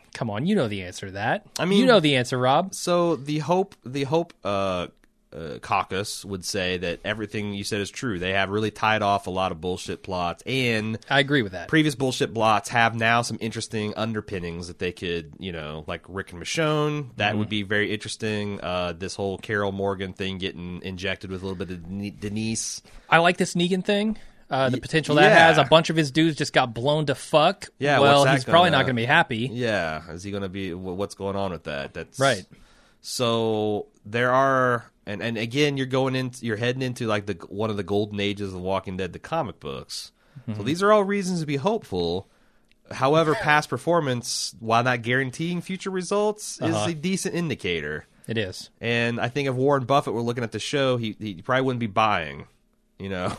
Sure, he'd be bearish. Yeah, he would be. He'd still be selling hard. Yep. So I don't know. I don't know, because I thought honestly the last season and a half killed me, because I was really thinking Gimple, like, okay, he shed all the bad decisions of previous administrations, and a lot of the disgruntled actors that wanted out of their thing because they were Darabont people and were ready to go. And it just never materialized. So now I'm kind of cautiously pessimistic. And if it turns out to be better than that, then I will treat it appropriately. I think that's the proper setting for The Walking Dead. Cautious pessimism. Yeah. He says he has 2 complaints. The mid-season finale ended with Whiny Sam saying, "Mom, Mom, Mom." The premiere pretends that it didn't happen, and then they stop amid the chaos to have a group chat. What the fuck? She just fired a mom glare at him. I guess. That stopped him. Quieted him down. No, I mean, also the RPG to the fire. Whatever. No, you're right. Again, it doesn't. There's a strange continuity thing. Just like we had him saying "mom, mom, mom." Now it's not happening. So imagine if they went with the rain, and I know everybody'd be like, "Oh, this is the Death Star too. This is just what they did in the previous season." It would be, yeah, and it would be. But it also, as the zombies started to get a little bit more curious, like I could see Sam losing his shit. Like I felt like they did enough to explain why he lost his shit at that point. But this guy who goes "mom, mom, mom," and then is silent in the trooper until it gets to be dark. I'm just like, I'm explaining. It's dark. He sees a child zombie. Yeah. Now he's really starting to lose faith in the plan. But I don't know. I'm trying to think of how they could use the awkward rain. I hope that's not as close as we get to seeing a zombie baby. That child zombie. What was he? We've maybe got 8? Younger child zombies by far. That's true. That girl in the first episode. The teddy bear girl. Yeah. Really young. She was, maybe 5? Yeah. If that. Anyway, all right, move on to Ellen. This is a long one. We're approaching the end here pretty soon, though. The end. This episode was not only very rad, it also cut through so much of the meandering shit that The Walking Dead has become known for. Feels like they heard all the legitimate criticisms. That's a new spinoff, meandering shit. Meandering shit. The Walking Dead. Wow. Fear the meandering shit. Yeah, she said it. It feels like they heard some of the criticisms and adjusted. I don't agree. I think they're doing the same old for Walking Dead. I do. No, I will say that one of the positives of having a show kind of been run by first-timers who might be a little insecure and brittle is that I do think popular opinion could affect them for good and ill. Okay. Like I see a not self-confident production at the way they handled the Glenn controversy. Like they decided going in that they were going to handle it this way, they're going to make it a mystery, and they couldn't even fucking wait 24 hours for that shit to go out there and gel before they start issuing press releases and it's Glenn's story might not be done told. I mean, like, just have the confidence that you made a creative decision and stick it out there. So, did you see the comment that Kirkman made? Oh, there's been recent comments? Yeah. Yeah, he came out and basically said, you guys are getting too worked over the stuff outside of the show, too worked up about it. Is he talking to fans? He was talking, yes, to the fans, and specifically about the thing where he removed Glenn's name, Scott, well, not Scott, what is his name? Stephen Young from the credits sequence. What do you mean by too worked up? He's like, just pay attention to what's in the show. Don't worry about the other stuff. That is what's in the show, asshole. Yeah, that's in the fucking show. Sorry, your credits are in the show. That's a deliberate manipulation to make us think something. Don't be fucking bullshitting us, Kirkman. If you wanted us to think that, why make all these comments out in the press about it? He's motherfucker. He's an asshole. Yeah, we had a lot of people write in last week. He gets this way in his letter department, too. Like, he's very, very defensive about his creative decisions. Which, in my case, like, just shut the fuck up. Just be a little more humble and admit, yeah, we fucked up, or something like that. Like, your most passionate fans are parsing your material for their most beloved characters. Oh, my God, what a terrible problem. Right. Now you're telling them to cool down. Like, I feel like you say that's the James T. Kirk equivalent of saying, get a life. Uh-huh. You know? Like, people don't enjoy that. You're right. I don't need to dedicate my 9 o'clocks on Sunday evenings. Thank you for setting me free, Mr. Kirkman. Like, that's so shitty. I agree. That's so shitty. Ridiculous. We had somebody write in about it last week, and I don't think it made it to the emails. Anyway, let's continue with Ellen's email here. I'm chopping a little bit of it for time, but she says the difference between this episode and the entire first half of the season is amazing. The first half took hours to tell as much story as this episode tells in 40 minutes. Yep. This episode is lean, it's tight, and I was gasping at points because I was so genuinely shocked. Which you had mentioned, I forget if you mentioned this on the actual show, but you kind of wish you didn't know the thing about Carl's eye. I think because it might have been. I do, because I think that they really nailed that moment. I thought so too. That particular moment. That camera turning around to Carl looked just like from the comics, and this horrific injury. I was like, wow. And I remember in the comics that was a genuine like holy shit moment because all the things you think of like. They're kind of primitive in their medical technology. Like, that's a really bad shot, but it's also not, like, right in the middle of the forehead. And he is able to speak after it, like... Yeah, like, it's genuine moment of tension. And also, like, maybe, now that I'm thinking about it, people could have thought about, this parallel, him being accidentally shot for the deer. But, that seems plausible that a little kid would get into mortal danger more than once in his career as a zombie fighter. Yeah. So I thought that was great, and I felt like same thing. A lot of moments in Game of Thrones where I read the books, and it's like I did this to be a better podcaster, but I can only enjoy vicariously people's reactions to these momentous plots and judge on how well it worked versus how well it worked when I read it. I kind of wish I had that visceral. Oh, wow, because I thought that was really well done. Yeah, and she says the same thing with Sam when he gets his bowl cut torn apart. I was floored. It's been ages since the show has been unpredictable. Hopefully his hair will be better in death than it was in life. Yeah. I think that the other thing is, if you're not going... Why foreshadow Sam's meltdown at all last season if you're going to bury it that far in an episode? Why not just have them, they're out and they're in their guts and they're holding hands and they got kids with them, including a baby who could cry at any time. That's a lot of genuine human drama. Do you need to have him going, Mom? Which turns out to be a red herring anyway. Yeah. I don't know. I'm not sure how I feel about the mom thing, but they should have just tucked Sam under one of their Afghan things, their ponchos. Yeah. It's like, look at my chest, Sam. Look at my chest here, Sam. Don't look at the walkers. All right, Joe from Cleveland says, well, hats off to The Spoiling Dead for completely nailing the mid-season premiere. They did. That's the other thing. Like, even knowing the comic book plots, now we know the actual details of how the episode's going to play out. It was totally spoiled for us. Although I thought that was effective because I might have been calling bullshit about this little powwow and, like, dividing and going. But knowing that was coming, even though I didn't believe it, made the...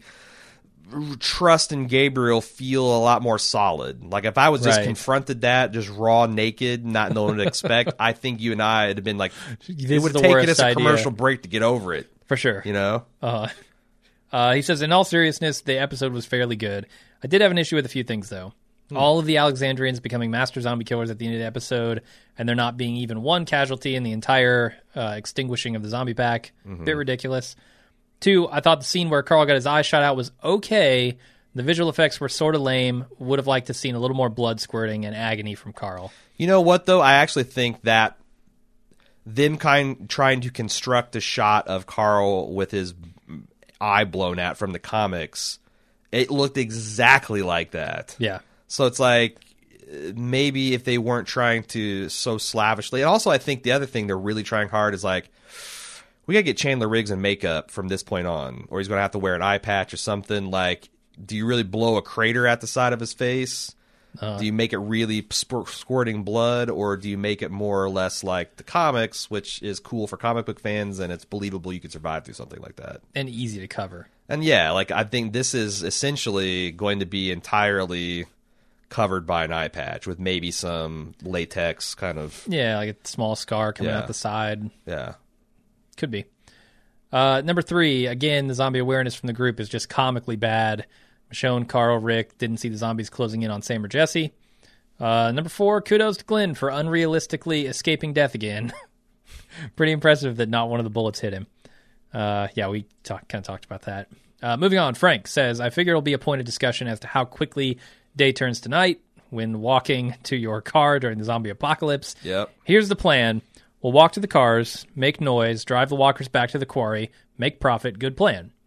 But apparently this walk was longer than the Mogadishu Mile. I'm telling My you. My guess is they filmed the big zombie eating hot mom and her son, plus Carl getting shot in the eye on a soundstage as a way to adhere to AMC's ridiculous rule of 50% of the shots in every episode being shot indoors.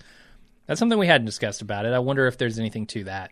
I just want to know where the Pakistanis and the Malaysians were with their armored troop transports because, you know, they weren't such pussies staying behind a base. Maybe Carl was going to get his eye blown out. Maybe not. That's an elaborate Mogadishu Black Hawk Down reference. Yep. Which I've read a little. Apparently that's not, like, that didn't take place how they pictured it in the movie. But whatever. Really? Surprising, right? They Hollywooded it? I know. Shocking. He concludes with, all in, I enjoyed the episode. Way to go with the RPG coming into action so quickly. Human kill of the week. So we've got, if I'm correct, they showed us with 4 rounds of RPGs. There was 3 in a case and 1 that was loaded into the launcher that the soldier had slung over his back. Now, there could be additional cases that were either on the ground or further in the truck bed that we didn't see, but we know they've got at least 4, so they could have used half of their munitions up at this point. I think what they should do with this is let it fade into the background. And then spring an RPG on us when we need it and don't realize that we have it. Something kind of awesome. And there's precedent for that because the grenade that Rick uses to escape from the CDC was like shown in the 2nd episode. And Carol was like hanging on to it and she's like, I got this in my purse. Would this help? Yeah, I did your dry cleaning and but I feel like that they have the restraint to do that in their DNA. Yeah. But that was also a Darabont. That was also Darabont. I don't know if that'll hang around. Yep. Maybe they have some vestigial fortitude there. But I also don't want to see them shooting like 14 rounds off. Right. It would lose its impact. Yeah. That needs to be a big event every time they shoot an RPG. Yes. So, and I think that's why people are complaining about lighting a fire with an RPG. Oh, yeah. Because it's not necessary. Yeah. I mean, maybe there should be a conversation. And I thought it was also shocking that, like, I mean, gas is a fairly important commodity in this world. Like, you know, leaving aside the whole turning to jelly and all that stuff this far into it. Yeah. I'm going to say it's diesel fuel. It's I thought it was interesting that, like, in his own way, Daryl unilaterally deciding to use how many gallons of fuel to, you know, to pollute a potential water source, a place where they could do some fishing, you know, essentially, and then set it on fire with an RPG. Like, I get it. It's, you know, he's got to make his own decisions and whatnot, but... And what's more important, a gas tanker full of gas and a single RPG shot or a town that you could fortify and live in? I feel like it was worthwhile. The guy, like, he made the right call. Let's say he doesn't have matches. Let's say there's no other scenario here. He's got to make the choice. I think he made the right one. Why in the retention pond, though? I don't know why he pours gas in there. I thought it just leaked out everywhere, and he really, like, there was so much of it, it just went all over the place. Like, I feel like it'd been better off to, like, there's still cars or some, maybe set a structure on fire or something. Will it float and all of it burn off? I'm sure, yeah, gas floats like, I know on water. oil will float. No, gas is gas is lighter than water. Okay, so maybe it'll all just burn out, and yeah, they can drink that water. It's still, I don't know if I'd trust it. Yeah, maybe have, I don't know. You can dump a whole tanker's worth of oil in a pristine sound in Alaska, and it'll kind of eventually not be so fucked up. But yeah, I don't know that I want to go lick pelicans from that area. Okay, fair enough. Or fish out of that hole. Mary Kay says, I used to watch The Walking Dead literally sitting on the edge of my seat, ready to grab the arm of my husband at any moment. That hasn't happened in a long time. What is missing is tension. The show used to feel a lot more real to me. There is no tension anymore, really, because they kind of threw all the rules for dealing with zombies that they had earlier established out the window. Agreed. The scenes with them killing all the zombies was preposterous to me. At the prison, they had to make special suits in case they got bit, and they actually had a plan, and they weren't near as many zombies as last night. I was actually just kind of laughing during the sequence, especially when they showed the slashing close-ups of each character. So that's another reaction to the editing they did there, is laughing at it. Just as valid. I remember that I thought in last night when I was watching it live that I thought the strangely explosions in the sky music with the rapid intercuts of everyone killing zombies was a little absurd. But you thought it was cool, so I respect that opinion as well. It is very stylistic. Like, they were going for a thing there, and I respect that. Yeah. And maybe they didn't hit it perfectly, but I thought they hit it well enough that it was cool. For me, anyway. Some people laughed at it. Laughed in the face of it, like Mary Kay. She also says the believability of people just suddenly able to run through zombie hordes and not get caught or bit, like Denise. She was kind of in danger most of the time, but when she was actually running, she was fine. Yeah. It was when they slowed down to kill a walker or just hang out and have a conversation that things got bad. Anyway, that's the final email. So I guess we have a couple of emails for a spoiler section. It won't be a very big one here, but there are some things to talk about. All right. So that's it for the episode. Take us out. If you would like to send us more feedback, do so at watchingdead@baldmove.com. You can also get on our forums every week. We have a thread for the episode proper, and people start all kinds of alternate spoiler threads and who knows what to talk about the discussion. You can get all that at forums.baldmove.com. And we'll be back next week on another Monday. Got our live watch on Sunday, but now it's time for the spoiler section. All right. So if you want spoilers, we'll see you after the music. If not, we'll see you next week. Till then, I'm Jim. I'm Aaron.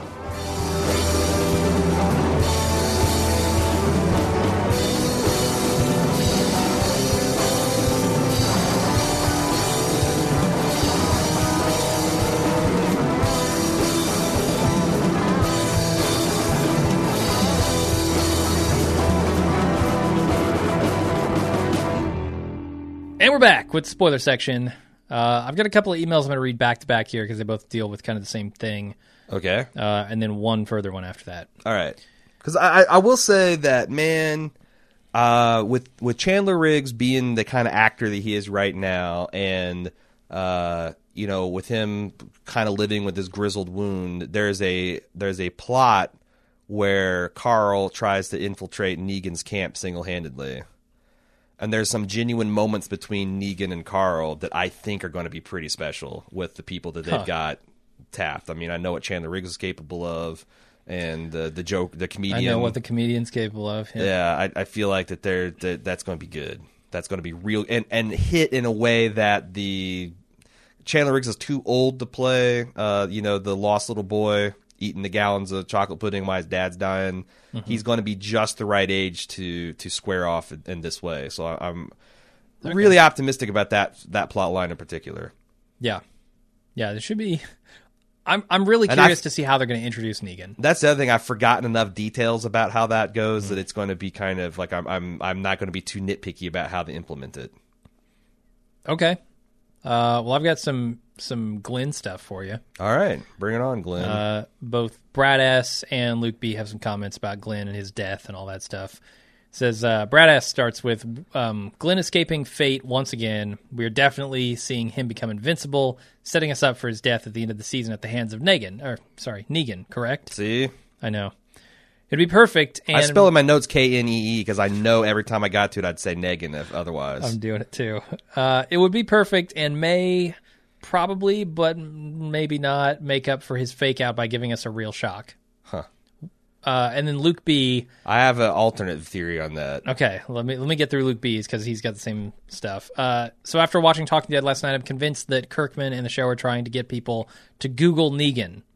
This all started last year when some interviewer asked Kirkman for a fake spoiler for season 6, and he replied with something about Negan, beating Glenn to death with a bat. Then you get Glenn. That was on Hardwick's Midnight, right? I think so. I don't remember where it was. So. But... And that's my first wow, this guy just doesn't give a shit about your enjoyment as a fan. Right. Because it's the hardcore fans would tune into something like that. Uh-huh. And then, that's, I guess you could take that as him joking. That's one of the spoilers that tells you nothing because he could just be giving that saying that it's a remix, or it could be that he's just being a dick and telling you how it's going to be. And they frame it as a fake spoiler. So, but he gives a real might be comic giving spoiler. A real spoiler. Yeah, I know. It's a real fuck you. Then you get. Glenn's... It must be fun to be in his head, and there's a streak of me that he's having fun. There's a streak in me that admires what he's doing here, but as the small business owner who relies on the compassion and the solidarity of a fan base, I'm kind of staring in horror at what he's doing. Poking them with a stick. Yeah. Is not a that's a great man idea. That's a man who's fuck you rich and doesn't care. Right. Maybe even wants to stop doing this. Maybe he wants he's got some other property now he's got on Showtime. Well, his Skybound or Sky No, whatever there's another kind of creepy the comic thing is thing that he's doing now. And I think it's either on HBO or maybe it's on Showtime. I don't know what it was. Maybe it's on Cinemax. I don't know.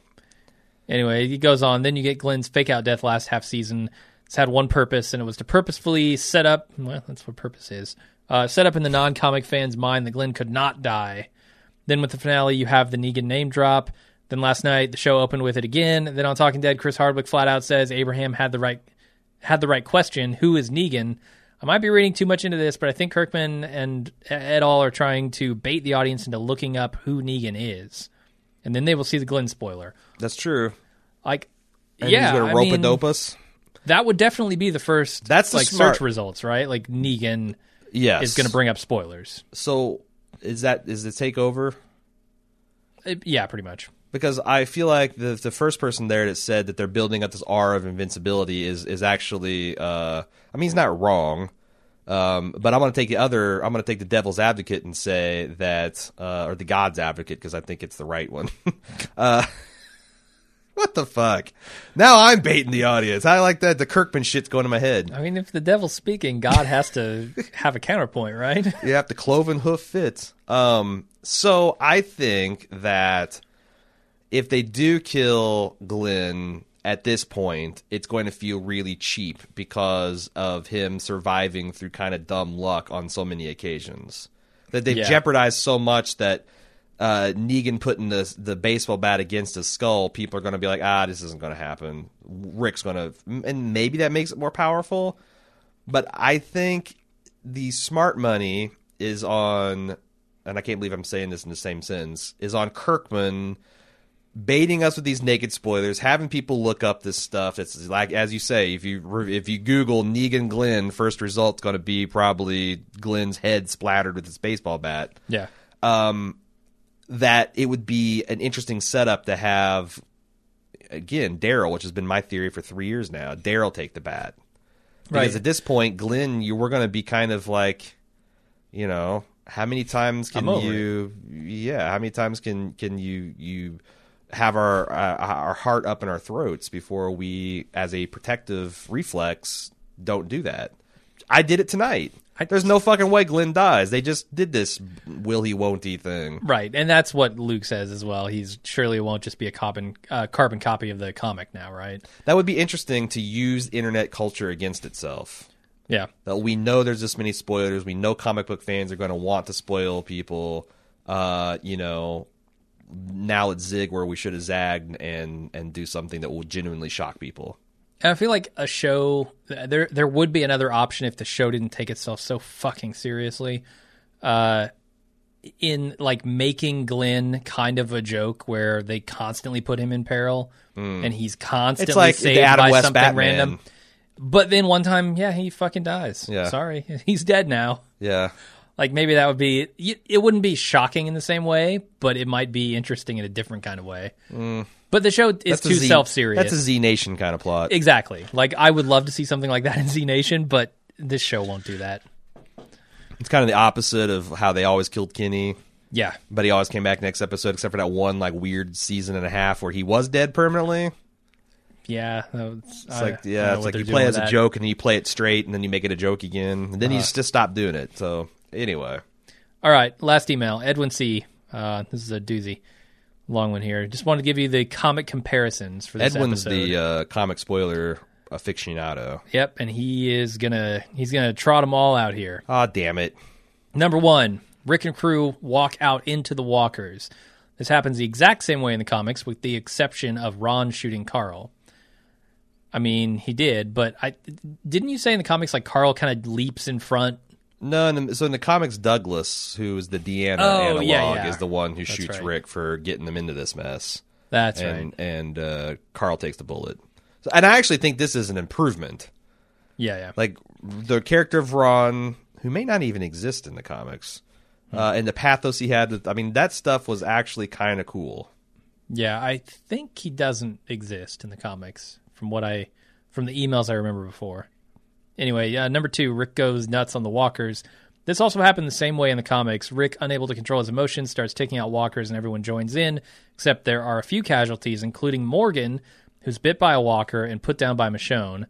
Also, there are only a few hundred walkers behind the walls instead of thousands, so they are able to control the crowd of zombies easier without distracting them as Daryl did. So Daryl's subplot thing, but also I RPG think people are thinking, and I think you've fallen victim to this too, is that you're forgetting the fact that the majority of the horde got let off. Right, but I thought they were like there must be at least 1,000 walkers out there. I think that's an upper limit, sure. Like 50%. Yeah, I think it was. Like I think the original herd was 4,000 or 5,000, and I'd say that they drew off about 80% of that. So, just judging from the massive crowd that we saw them lead out. Yeah. I don't know. I think they're like, if there weren't that many, why not kill them when they're at the wall? I don't know. Anyway, he goes on. Also, the rest outside the wall are pushed back little by little in the days after, and Rick comes up with ways to trap them with positioning cards, certain ways around Alexandria, making mazes for the herd to walk through. Mm-hmm. And then Glenn's rescue of Maggie in the comics. Maggie doesn't really need saving like this, but Glenn and a few others are coming back from a supply run, and they use Spencer's rope technique that he used a few episodes back, which failed spectacularly, to get back into Alexandria. Yeah. It goes bad, and it almost gets them killed, with Glenn losing his cool and stating that he's not going to make it out alive, foreshadowing his death by Negan. Number 4, Negan's group tries to ambush Daryl, Sasha, and Abraham. So it seems like they're trying to weave a lot of that stuff into the prologue. The mazes and kind of Rick being tricksy. Yeah, they wanted to get that stuff in. And the rope trick, all that. Yeah. They're still doing it. It's just they're mixing it up so much. It's the remix. This is why I didn't fucking reread the comics, man. Yeah. I'd rather not know all this. Too bad. Stuff. Number 4. The ambushing by Negan's group of Daryl, Sasha, and Abraham. In the comics, Michonne and Rick are also present. They're making their way back from the hilltop, having made an agreement with their leader to take out Negan when they run into a truck full of Negan's men and start to regulate. See, and this is interesting. They haven't even introduced any of the other settlements, which makes me wonder if they're going to cheap out with the budget and just make this Alexandria versus the world. Oof. In which case, I'm really interested in see how they do the final chapters of the Negan plot, because that kind of depends on all these communities coming together to face an existential threat. Okay. Should be interesting. Number 5, Carl gripping his dad's hand. In the comics, Carl is in a coma for quite a while, wakes up with temporary memory loss. This is the moment in the comics where Carl started to get really scary to me. In one issue, he hides in a supply truck in an attempt to assassinate Negan. Yeah, that's what I'm thinking of. Yep. When everyone asks where he is, Abraham states that he's fine, and he should be more afraid of getting on Carl's bad side than worrying about his safety. He becomes very unpredictable after this, which hysterically makes him Negan's favorite person of the group. Yep. That's interesting. And he says, even though we get Negan's name drop, I think we won't be seeing him until the last episode of the season. But I think he's talking about all these other groups being introduced before then. Yeah, I was going to say. Which maybe they will, maybe they won't. Who knows? I feel like Hilltop is just literally a kind of makeshift palisade type of stumps with the sharp points, like settler times. Really? Settlement. Like no real buildings or anything? No, they have, but they're all kind of like rough-hewn frontier type settlements. Gotcha. And they got like blacksmiths and horses and shit. And then the king, I can't remember what the kingdom is, how they're laid out and what kind of acreage and stuff. Right? That's I think his name's Ezekiel. Okay. That has the tiger creature. Throwing a tiger would be fucking cool. And for everyone's like, well, that's too comic booky. I present you Michonne. Right. Like Michonne striding in with her two chained up walkers with no arms, with her katana and her cloak was comic booky as hell. And they went there. They're doing Jesus, which is another comic booky guy. We've had confirmed shots of this guy, Jesus, on the set. And Morgan's already kind of like the Jesus archetype. I don't know. Like the thing is with the tiger would be the budget. If you have a CGI tiger mauling a bunch of zombies, that would be fucking cool, but very expensive. Yeah. Yeah. So I don't know. I think you could do it with Hilltop, and maybe you just do a third settlement that's kind of like Alexandria, but you have to have some way to visually make them distinguishable. So maybe just Hilltop. Do you think they would work with just Hilltop and Alexandria? People. They're all tiger people. They don't have pet tigers. They're tigers. Sure, they're like Kazinti. From the Larry Nivens verse. Yeah, or the Skyrim cat people, whatever they're called. I don't know. Never played Skyrim. Okay. So do you think they can make it work with just two settlements? I don't know, because I don't know that arc of the comic book really well. But I feel like Negan's group has got to be big enough to where losing these, 7 dudes out on the road isn't going to be a huge problem for him. But it has to be, like, if they're only going to go Negan versus Alexandria, it's got to be small enough to where I believe the Alexandrians could take them. Yeah, and I think that's also a crucial piece of it, is that what makes it work so well in the comics is that you kind of are, you're inspired by what Rick has accomplished in his speech about what you can do, and you think that now you're going to see Rick steamroll these mercenary bands, and it turns out that you can have a guy who's just as smart and resourceful and tough as Rick, but he's got a negative alignment like the governor. The guy's the governor. Governor was insane and not the best tactician. and so in Negan's just a really interesting guy. Okay. You wonder how much of stuff he's doing because he's crazy, and how much that he thinks that's what needs to be done to keep a measure of that his brutality is calculated into getting a desired result from his people. Gotcha. Rather than I'm doing this because I'm an insane lunatic, almost a greater good sort of thing. Yeah. This is like a Machiavellian thing rather than a governor thing. Okay. Should be interesting. I hope Jeffrey Dean Morgan can bring a lot of good stuff to that character. See, I thought that was the direction and writing don't fuck him over. The great thing about the character of the comedian is the comedian's not insane. He's got a point. I'm living in a crazy world and kind of laughing at it and not taking it too seriously and doing what I'm told is how I get through this crazy world with a measure of sanity. And I think that's kind of Negan's. That I think is brilliant casting. Yeah. So like I said, there's a lot of reason to be excited, but then you get this long list of remixes that seem to be pointless. That is the reason for your cautious pessimism. Yeah. All right, that's it. That's it for the episode. We'll be back next week, I guess. Yep. Again, Watching Dead at baldmove.com if you got feedback, or forums.baldmove.com. And I am interested to see. I really hope that they don't string Negan out to the final episode, but it seems like that's probably something they'll do. Probably. There's a lot of rebuilding to be done in Alexandria. Yeah, and there's also a lot of I feel like they could use a little bit more dancing with Negan's men, and a way for us to really feel like that Rick. I mean, that because I guess if they do it like in the comics, there'll be another confrontation with Negan's men that Alexandrians handily beat. And think that's the last we've heard of that until Negan really shows up. He's got to deal with it himself. Yeah, and you see the gates surrounded by bad motherfuckers with guns and lots of them. At the very least, you realize that Job I've made a terrible mistake. It's hard to imagine anything that would be scarier and more impressive than the tank rolling up. Yeah, but we'll see. We'll see how it's done. But you also have to remember, as far as timeline goes, Negan with the tank wrapped in barbed wire would be more terrifying. All right. Two tanks. But you also have to think, as far as the timeline, they still have to find the Alexandria, right? Like, they were going to find them at the beginning of this episode. Daryl ruined that plan. Yeah, they're how many now miles he's got out? No idea where the explosion came from, what killed his men, all that stuff. So still a little investigation to do. A couple search. Yeah, and then you're right. Yeah. There's Alexander's tore up from the floor up. They're knee deep in the dead. They got to get all that shit cleaned up. The cleanup alone is going to be. But on the other hand, I don't want to see 3 episodes of that.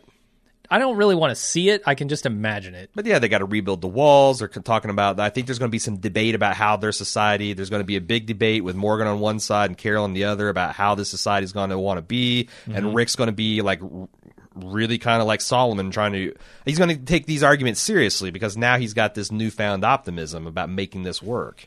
Yeah, and building this new world, and if we're building a new world, how does it look? So, or he might be out of commission a little bit, like in season 2, where he's dealing with Carl being injured. Kind of just by his side. That would be another Kirkman remix. Honestly, and Michonne has to step up and deal with the moralizing. This is what I've been kind of waiting for: is how do you rebuild society, and what does that look like, and what struggles you have to stop fighting the zombies, stop fighting, really try to lay down roots and make something of this. And I'm excited conceptually.